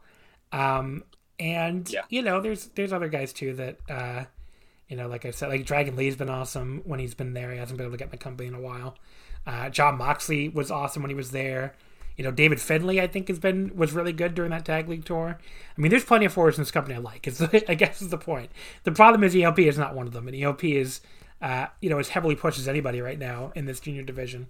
And he just doesn't do anything for me. The loaded boot gimmick is just so, I don't know. It's just like, I don't know. It is old school and like very. In a bad way, I guess. It's like, it's a territory cheap heat gimmick that I don't need to see in 2021 New Japan. Like the whole, I don't have anything on my boot thing that's supposed to be heel heat. It's like, it's just very boring to me. There's just nothing to it. And like the other thing people will say with ELP is like, if you don't like him, well, he's a heel, you're not supposed to like him. And it's like, I get it, but that's the same fucking defense that WWE fans were making for years about Baron Corbin. I mean, you could say that for literally basically what you're saying when you say that is you are not allowed to not like a heel because not liking a heel is what they want you to do. Well, then I guess Evil must be the greatest wrestler of all time then, since a lot of people listening to this fucking hate him, but he's a heel. What's he doing that's so fucking different? So I don't know. I shouldn't have. I feel like I've had the same rant in ELP a million times now, but I cannot stand him. And like his whole gimmick of like internet troll, basically, especially like he is so annoying on the English commentary. I've been trying to listen to it again when Kevin Kelly's in the building, at least when you don't have that horrible overdub effect. But I might have to go back to the Japanese if ELP is going to keep sitting in with him because he is so, and I get it. And nobody needs to tell me he's trying to be annoying. I get that he's trying to be annoying. It's just, it doesn't mean it's not annoying, and it doesn't mean I want to see it. So, it's not good heat. It's get the fuck out of this company, please, heat. So, I don't know. I don't know if you feel any different about ELP, but that's my ELP rant. Yeah. No, just overall, I do agree. I think he's an incredibly talented, like, human, just physically gifted, and that, like, just exponentially. But yeah, it's something about this character, and like you said, like you summed it up pretty well. But I was actually typing up after watching this match. I was typing out a tweet, and I just kept going back and forth. Like, I don't know how to craft the thought that I'm trying to convey, but I just I go back and forth on him so much because like he'll have those great showings like he did in the Super J Cup against Liger or Rocky Romero in the Best of the Super Juniors a couple years ago, and just some great matches. But it's something about it's just this gimmick. It's just cringy in cringy in is wrong a great way. word. And yeah, I mean, cringy. It there's something about that makes me feel embarrassed for both of us. Like for me for watching it, and for him for portraying it, and it's like I don't know. I mean, I don't doubt the guy has talent. I mean, he's had some matches that I've enjoyed. That one with Will Ospreay that everybody brings up was really good. The Sumo Hall one, I'm not denying it, but like, I don't want to see this gimmick. I just don't have any interest in watching this gimmick. And, you know, the loaded boot thing has just made it worse, if anything. I mean, it's just just very cringeworthy. But yeah, so I ended up slapping 3 1/4 on this. You know, the bullshit fiesta at the end with everybody running in and refs getting taken out and all that. You know, I'm sure that probably annoyed people more than annoyed me. I thought it was kind of funny. You know, it was kind of silly, and the crowd seemed to enjoy it. Although I don't know if you necessarily want people laughing at your main event, but that's okay. Thank you for saying that. I was going to say the exact same thing. I was sitting there watching the second ref bump, and then I forget who the third ref coming out was, but he comes out and checks on the second ref who was knocked out, and like you hear that audible laughter in especially during these times when everybody's quiet by rule, and you hear an audible like collective laughter in your main event. That means you're not probably hitting the right note in terms of what you're trying to get across to the fans. And what I don't know. I kind of think they were going for that kind of reaction. I just don't know if that's a reaction you should go for in this. I mean, I guess the other side of the argument could be it's just the junior tag titles. It's just a Road 2 show. I get that. It's not like it's the main event of Wrestle Kingdom, but it's. I feel like just running a show in Ota Ward Gym like that gives it a level of which is why I was disappointed by this match and the show. So yeah, I know I agree. I agree with that. Yeah, I love that venue. I was expecting to go in and I see all these, you know, basically exactly just kind of facsimiles of the shows from earlier in the week, just a little beefed up a little bit and switched around. And I was looking forward to it on the sheer fact that it was in Ota Ward. And I thought they would go a little bit harder, and it really. Did you ever been to that venue? Really That's another bucket list venue for me. I'm thinking about it. I've never been to Ota Ward Gym.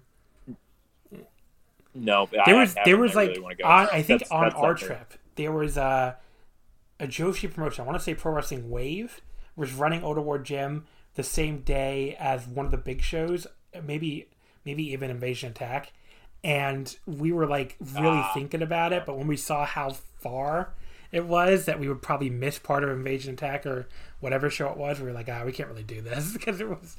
I really wanted to do it, but you made the right choice in terms of going because you ended up going to that Noah show in Differ. That's true. So you got to see Differ, and that's Differ. That place isn't open anymore. Whereas you'll get the chance. You didn't get to go to Differ, right? Yeah, Differ. Nope. Differ was got awesome. That over Differ well. was really cool. Yeah, Differ doesn't even exist anymore.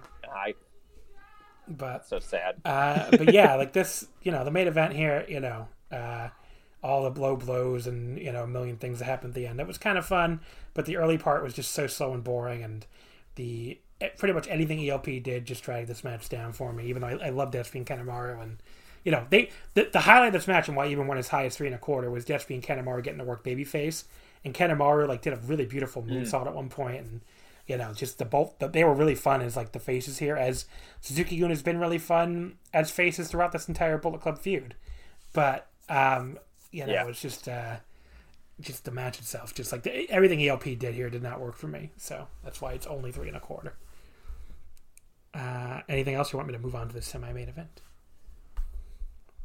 I'm good to go. Yeah, it was fine. I was hoping to enjoy it a lot more than I did. The semi-main was an elimination match. Hontai and Chaos. We had to put they had to put in context the top. So if you look at the top, they don't list the wrestlers' names, but it says like New Japan Main Army and Chaos versus Los Ingos.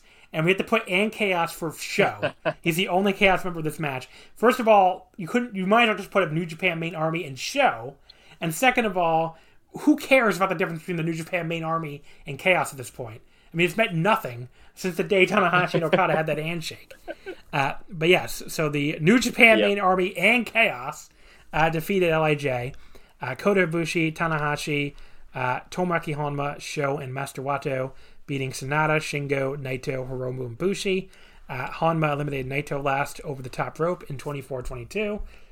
So this was the other big disappointment of the show for me. I usually love these elimination matches, and I was really looking forward to this, but like, you know, this was fine, but really nowhere near as good as I was hoping. I mean, the eliminations just were very predictable throughout, other than I don't feel like they had a creative bone in their bodies when they were like Yeah. forming this match lay out. It was just like, just dump them over the top rope, like basically like the Royal Rumble, or just kind of backdrop him over the top rope and then punch him and he'll fall to the floor. And it was kind of that standard type of elimination tactic. Yeah, but, no, it's totally fine. I mean, like, just lots of over the top rope eliminations, a couple double eliminations. They just had Ibushi and Sonata. I mean, I guess the big shocker was that Ibushi and Sonata were the first two out. Ibushi tried to dump them both, and when it looked like Ibushi was trying to give Sonata his Swan Dive German, and then Master Wato sends Bushi into both of them to eliminate them. But like after that, it was everything like Wato's feuding with Bushi, so Wato eliminates Bushi, and then Hiromu takes care of Wato, but then Sho eliminates Hiromu because they're feuding. Shingo, eliminates Sho because they used to have a feud, and then Tanahashi gives Shingo a dragon screw off the apron to eliminate him because they had a feud. And I don't think there was a single pin in this entire match, which is usually pretty wild. I mean, there's usually at least one, and it was all over the top rope. And it comes down to Honma and Naito. That was probably the highlight here, and I use that term loosely, I guess. Yeah.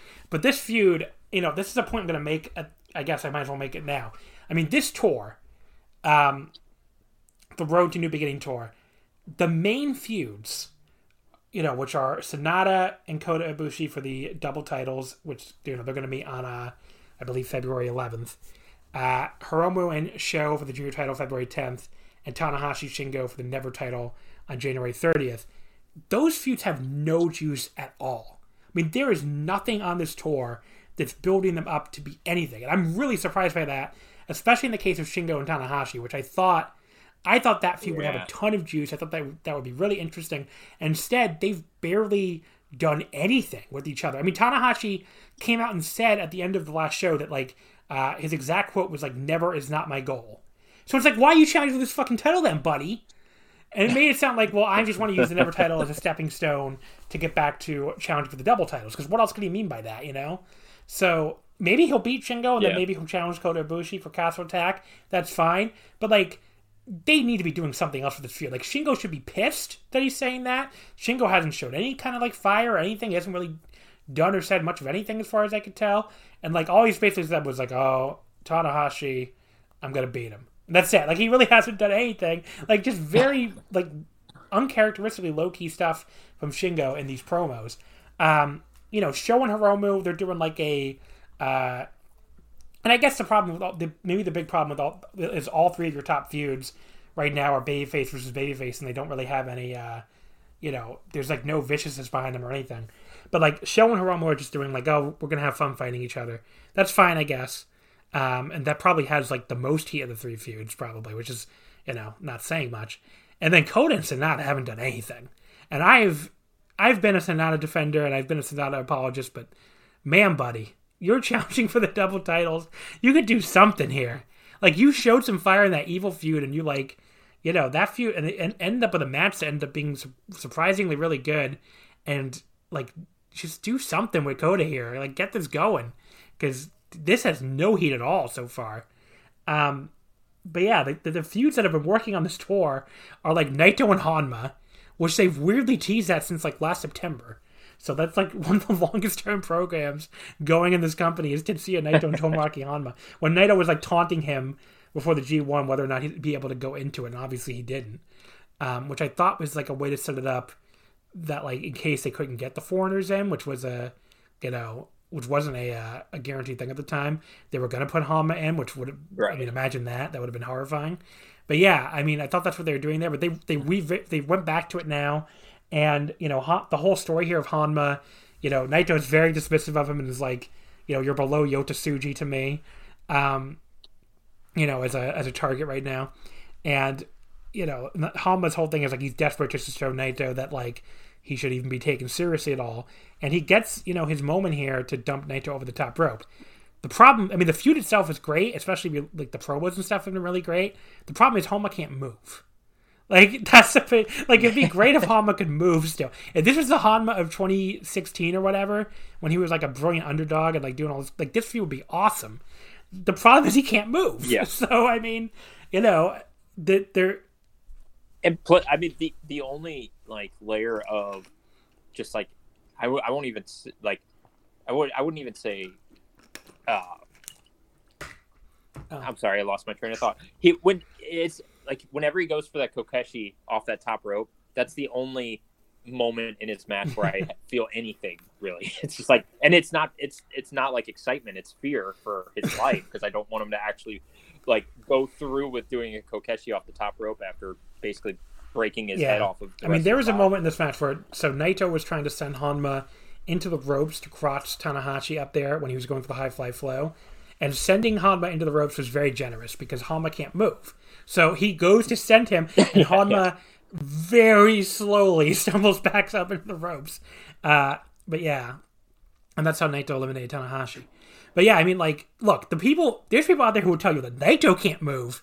It makes me wonder, like, what do these people think? Like, Naito obviously has slowed down a bit. Yeah. But, like, you see him in there with Honma, Naito looks like he's in his fucking prime by comparison. And it's like, I don't know what these people think when they say, like, what do you... If you say Naito can't move, like, you think Honma's an actual corpse? Like, I don't understand. But yeah, it is it's an interesting feud, but also like just not obviously just the part that Honma can't move is a big problem.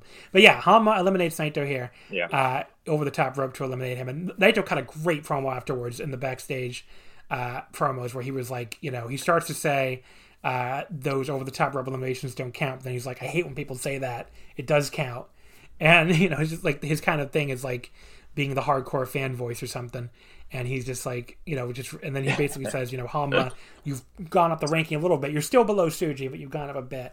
And Honma, is given this very sincere babyface promo about like, oh, do you notice me now? And then they had the tag match they had on today's Korakuen, which was Naito and Hiromu against Honma and Sho. That was way better than this. That was like a 3.5-star tag match. And, Honma, like he looked like, I don't know, like in kayfabe he's supposed to be revitalized from eliminating Naito, but like he looked like he was actually moving a little better too. It was very weird. But yeah, I mean, like he, that was his best match in forever. And they obviously Sho and Hiromu were great, and Naito was, Naito was good, and the entire match built to this big spot where like Honma looks like he might actually be able to beat Naito, but Naito gets some help from Hiromu. And then gets that jumping flash pen he does to pin Honma. So yeah, I mean the Naito Honma thing is like the second most interesting feud in New Japan right now. The first is obviously Empire against Tenkozy, but that's again with two old guys in it. So the old men are carrying this tour to a degree. And the Evil Okada feud is kind of interesting too. I think, which we can get to when we get to that match. It's at least something.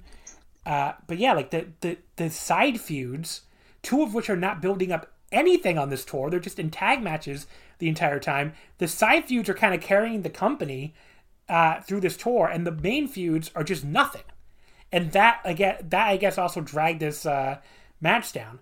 And I slapped 3 stars on this. It was perfectly fine, but in these elimination matches, they definitely get hurt by. They used to have like these molten hot crowds that went crazy whenever there was even a tease of elimination. Obviously, you can't do that during COVID. But yeah, this was like disappointing, and I think a big part of why it was disappointing was, how like nothing these top feuds for the top matches on this tour feel right now. So yeah, I not to beat a dead horse, but I agree. I feel like we're agreeing on pretty much everything today. But yeah, New Japan's I don't know. I can't remember the last time I felt like just basically everything New Japan was presenting felt stale or dry, and just really nothing to really get excited about. And I don't know. Hopefully it's just a holding pattern until the spring or something. I don't know, but there's something lacking in that. See, I think what I would say is not that I think things are that dire. It's more like there's a lot of stuff underneath the surface that I think they can go to in the future, and that it's going to be exciting. But the stuff they're focusing on now is so fucking boring and such a test pattern. And it screams, well, we can't do Fantastica Mania, so we have to stretch out these feuds that normally would go 2 weeks into a month and a half. And it's just not working. I mean, and like I said, like the guys who are most interesting are the people doing nothing, basically, or the people doing on the undercard stuff. Yeah. Which, that isn't long term. That's not a problem. I mean, at least there's people in the company that feel interesting, but and I think there is stuff that they will set up for Castle Attack, and then the New Japan Cup and Sakura Genesis that will be exciting and probably will be. It could be exciting and probably will be exciting, but the stuff they're doing now on top just isn't exciting at all. And I'm really surprised by how fast this Kota Ibushi title reign feels like nothing. And I don't know if that means that the Kota Ibushi reign is going to be pretty short, or if it's just a case where the first challenger here isn't clicking or what. But yeah, Kota is a chase guy and throughout his career more than a champion. I mean, we went over that in a past episode where like all of his DDT title reigns for like 90 days. And I kind of wonder if that might not be playing out here again, where like, he's a guy to get behind while you're waiting. You want him to win, but I don't know if he's like a great long-term champion. But yeah. I don't think he's not losing Sonata. He could lose a Castle Attack to somebody. I could totally. Yeah, for sure. Yeah, or whoever wins the New Japan Cup, I would be surprised. But yeah, that's it just definitely feels like you said, like the main stories, just there's nothing really there. I mean, they have all the parts to make something, but it's kind of all not really cohesive. It's very much. I mean, it feels very much like we're killing time. I mean, that's all it feels. I mean, like killing time is, and if it's killing time until we get to, really good stuff, I guess we'll see. But like, it's not a good follow up on Wrestle Kingdom at all. I mean, just not anything to this tour so far. And I mean, with the main stuff, there is some lower stuff that's like simmering that looks pretty cool. Like, if anything, Castle Attack looks like it might be the big, and they don't normally do. I mean, that could be the other problem. So normally the schedule works: Fantastica Mania, New Beginning, then basically like some other little Corkins, and then straight to Anniversary Show and New Japan Cup and Invasion Attack. This year they're trying to squeeze basically another big show in there. So it's going to go New Beginning, Castle Attack, and then Anniversary Show and New Japan Cup and Invasion Attack, or in Sakura Genesis now. So maybe there just isn't enough there to do, two big shows before the New Japan Cup. Like, almost three big shows for the Anniversary Show, even though they don't normally do a title match there. But yeah, maybe there just isn't enough juice there. So, I mean, maybe the big pre-New Japan Cup stuff will end up being on Castle Attack. But, I mean, they're also missing a bunch of foreigners too.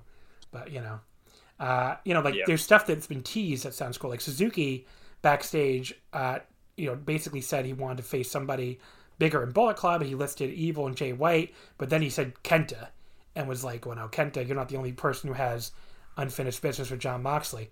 Now, if Kenta versus Minoru Suzuki was one of the feuds we're building up right now for New Beginning, I mean, that would feel really cool probably, but that sounds like it'll be a Castle Attack match. Yeah. So again, it feels like Castle Attack is going to be the pre-New Japan Cup event that has a lot of heat and stuff. So I guess we'll have to wait and see. But yeah, I'm 100% here for Kenta Suzuki. That'll be awesome. Then we have match number 3. The one thing that is carrying this tour right now, the Empire against Tenkozy. Here we have Tenzan getting disqualified in 11:52 for beating up Okan with the chair. So this was basically they took out Tenzan on the January 6th New Year's Dash show. Okan gave him his own TTD, and they did a big neck injury angle. So Tenzan, he did not come out here like everything was normal. He came out here fucking pissed. And he showed a very appropriate amount of anger in the early going. Just like blatantly choking Okan while he's down on the mat, which you never really see him do anymore. It's easy to forget this, but he was like a top heel for a while. I mean, he was the original leader of Great Bash Heel back when that actually was the top heel unit. But yeah, I mean, this was like the most vicious he's been in a long time. And, Okan like reversed him on the mat and was like just blatantly targeting his injured neck, and he like got his back and was like pounding on him with punches. They did like a claw hold in the neck. But yeah, there was like Okan looked just like we didn't mention him as like somebody that probably can do bigger stuff later in the year, but like he looks like a fucking star here. I mean, at one point Kojima comes out, like, Okan is already so good at the little things. Like, Kojima at one point comes out of nowhere, gives him this big Koji cutter, and Okan takes this gigantic bump, like, practically bounces off the mat like a pinball. And that's the kind of thing I feel like people don't give him nearly enough credit for, because he's already so good at, like, making people look good. Yeah. You know, especially compared to Will Ospreay in this match, because Ospreay later on took a Koji cutter, and he took the bump by, I'm trying to just think how to describe this. He lands face first on the mat, he leaps upwards, like in a very clear way where you can tell he's jumping, and like wails his arms around like he's trying to fight the air or something before rolling out of the ring. I was like, buddy, that was not a good bump. So, I don't know, especially coming right after the Okan one. It was, yeah, I don't know. I mean, Ospreay, you know, he can be very hit or miss for me, and that was definitely a miss. Yeah, it's a bit of an That's one way to put it, for sure. But yeah, this match was really good. Like, easily the best thing on the show. You know, all the Tenzan versus Okan stuff was really heated. And I know Tenzan has a lot of trouble moving, but again, next to Hama, he looks like a spring chicken. So I went 3 3/4 on this. I thought this was really good. I didn't at all expect the United Empire team to be left laying, even with the DQ, but that's what happened. So they really they're letting Tenkoji really you know, look good here, leading up to these 2 singles matches. It's by far the best built thing on this tour. So, yeah, God bless Juice Robinson for allowing this to happen. Yeah, exactly. Because of his injury, because I'm like all in on this Ospreay Kojima feud. I'm looking forward to that singles match quite a bit. Anything else to say about the actual match before I move on? Okay. So match number 2 was Okada, Ishii, and Yoshihashi against Evil, Yujiro, and Dick Togo. Okada submitted Yujiro in 9:58 with the money clip. So this is the other thing where I'm not as high on this as the Naito Hama thing, or obviously the Tenkoji versus Empire thing. But the Okada Evil storyline is kind of interesting. I mean, you know, the whole thing with Evil doesn't want to face this guy in a singles match. They're matched up on these tags, and Okada's openly asking the New Japan office why they won't just book the singles match. And you know, they do a little too much of this in the backstage promos now, where the New Japan office look like idiots or heels or something. Where they did that with Naito and Ibushi, openly wondering why the fuck Jay White, you know, got to be on the second night after cheating to beat Ibushi. But other than that, I mean, I think it's a little interesting story. It's, you know, it's more interesting than some of the other builds are on this tour for sure. But, you know, maybe make the people really wait for that Okada Evil match.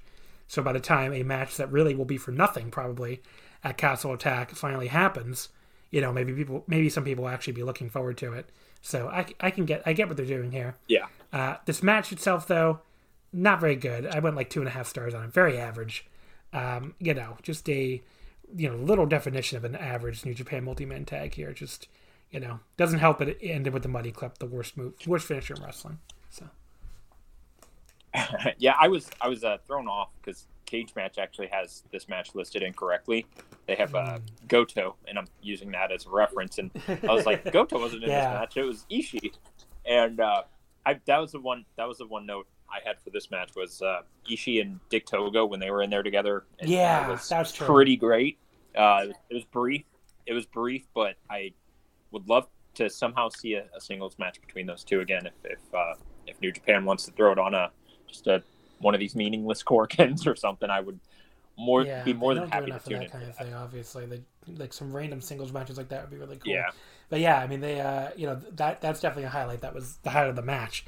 The rest of this match was just nothing. So, you know, because they used to be a tag team there for a brief moment, in the early 2000s, and I think they've only had 1 or 2 singles in history. And I don't know, those two seem like they would have been in the same kind of circle or locker room for a good portion of their careers. So I want to see it. The opener was Minoru Suzuki and Doki defeating Gato and Jado. Doki pinning Gato in 9:27 with the Jorge Labarra special. So Gato's doing a whole gimmick now where he's a sad boy because Jay White is maybe gone forever. But yeah, he looks lost right now, and that's kind of the story they were telling here with Doki pinning him. This was the match where on paper I was whoa, what the fuck, this could be cool. In actuality, it was like 2 3/4. I mean, it was, it was a decent little opener. It's just some of these spots with Jado are a little painful to watch, and the opening heat sequence was kind of boring. But, all the stuff with Gato against Doki and Suzuki, like, going nuts during the match. Like, one point, so they're doing, like, the hot tag setup where Doki can't get the tag to Suzuki. But then when Gato tries to run over to clothesline Suzuki off the apron, Suzuki just grabs him in this rope-assisted armbar and then just fucking goes crazy on both guys without even getting the tag, which was like a really interesting little twist on the sequence and really fun. And then Doki like takes advantage and like gets a running double stomp and a nice axe bomber on Gato for a 2 count before eventually getting the pin. But yeah, this was they're building up a Jado versus Doki singles match, it seems like, which is certainly a thing to build up, I guess. But I like Doki a lot, but like I don't know what he can do with 2021 Jado at this point. Yeah, to be fair, I feel like 2021 Jado somehow is that's a good point too. 2020 Jado. Even as bad as he's moving, it's better than he was moving like at the New Japan Cup last year. Seriously, yeah. His physique, like he's gotten into a lot better shape over the past couple months. But yeah, I mean, he could barely walk to the ring. I feel like in like early summer last year, and now he's, working pretty regularly and moving around a little bit better for what it's worth. But yeah, so this show, like I would say, pretty disappointing. I guess still better than the 3 Korakuens from earlier in the week, but really, like I don't think you need to watch that Oda War Gym show. Maybe just watch the tag match with Tenkoji and and the United Empire, but the rest of the show is very skippable. I would like I said, the show today, which was the Korakuen from today on the 24th, which we're not going to review match by match. We're just going to mention a couple of things. I haven't even seen the main event yet, but the other matches on this card. I mean, the opener, which was Doki Desperado, Suzuki and Kanemaru against Tiger Mask, Makabe, Nagata, and Uemura. That was like a 3.5-star match. That was really good. I mean, Uemura looked like $1 million in that match. Just really got to be like a major focus, and that was a lot of fun. There was another wild United Empire against Tenkoji brawl where this time, like Okan came out all pissed off because of what happened, and and Ospreay did too. But Okan was like the star with like beating the shit out of Tenzan in that one, and it went to another no contest. The evil, Okada tag was about what it's been throughout the entire tour, which is fine.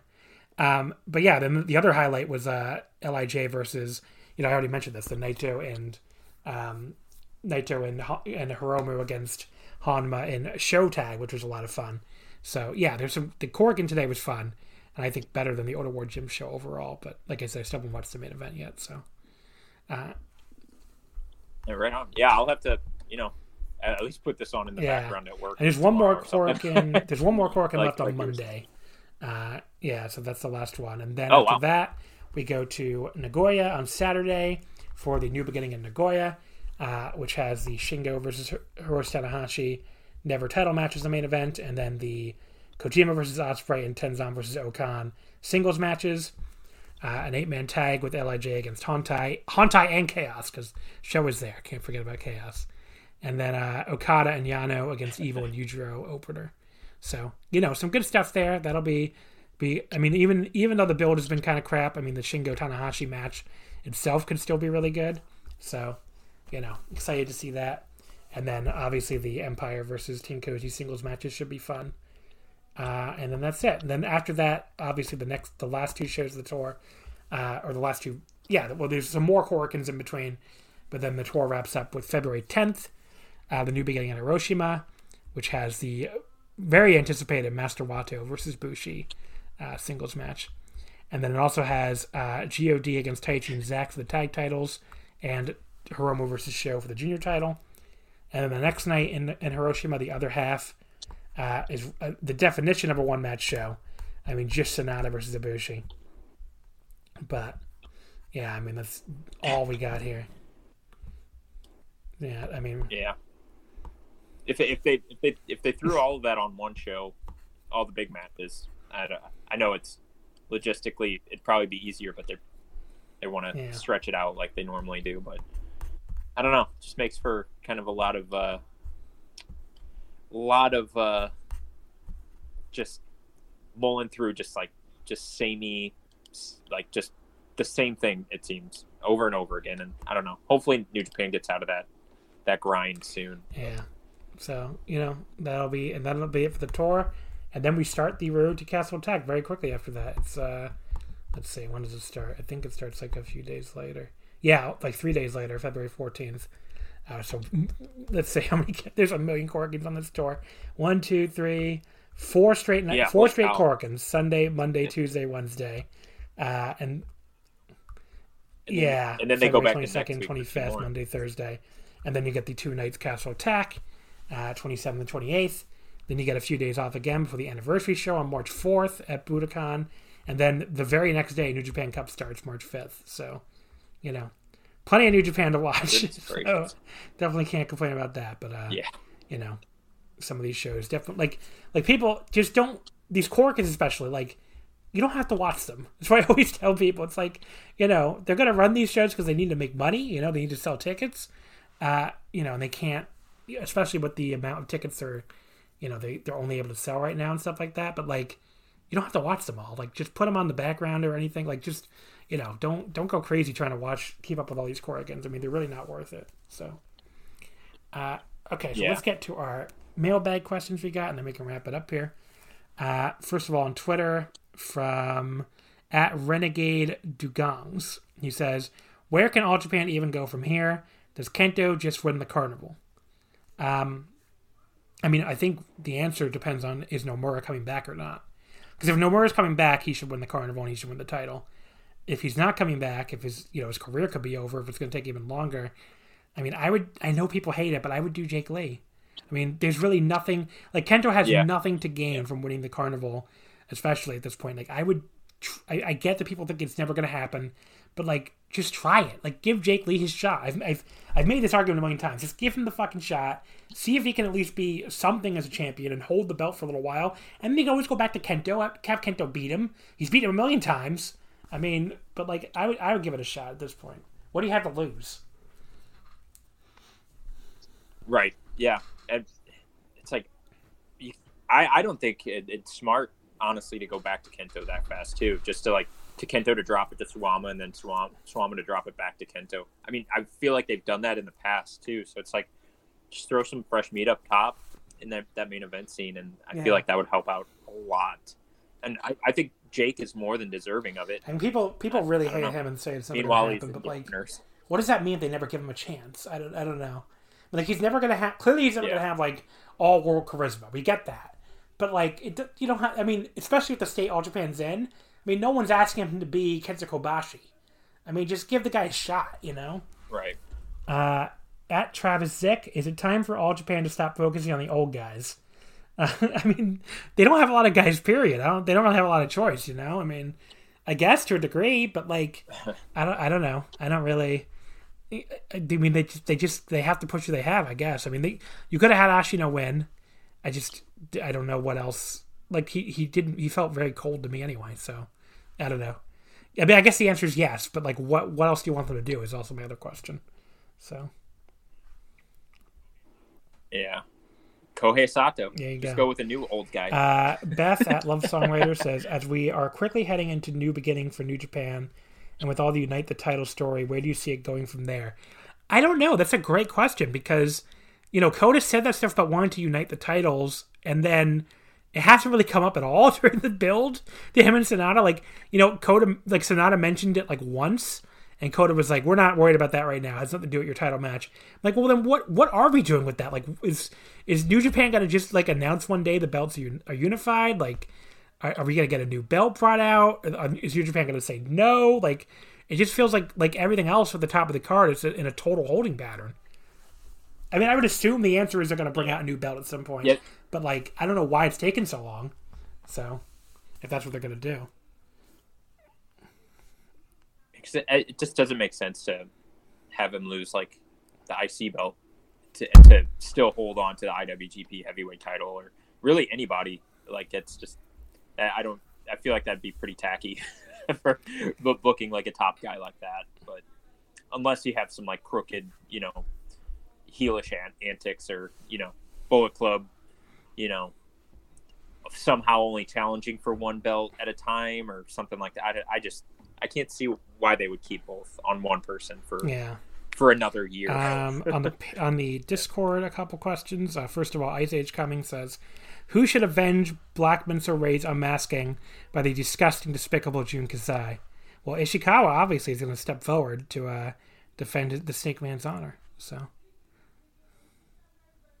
yeah, and then Kasai did throw a little errant boot at Omori, who was seconding Menso Ray. So maybe we'll get a really exciting Kasai Takao Omori match for the Gawara. And then Joe TV Gagny asked, who would you have on Seat Suwama? I think we kind of said, but yeah, I mean, assuming Nomura can't come back, I would do Jake Lee. That's what I would do.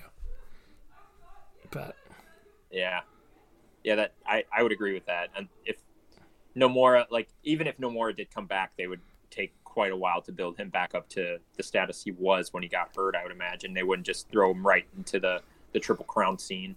So I say give it to Jake, man. It seems so easy. We got one last Discord question back on the 22nd before I even announced this show. I hesitate to know if I should read this one or not. It's very long. It has nothing to do with anything. Do you want me to? Let's give it a shot. So he says, Dear John, this is so dopey, but hopefully it is okay. I like to think of myself as kind of a forward-thinking, sci-fi-minded motherfucker. I would love to someday see wrestling on the moon.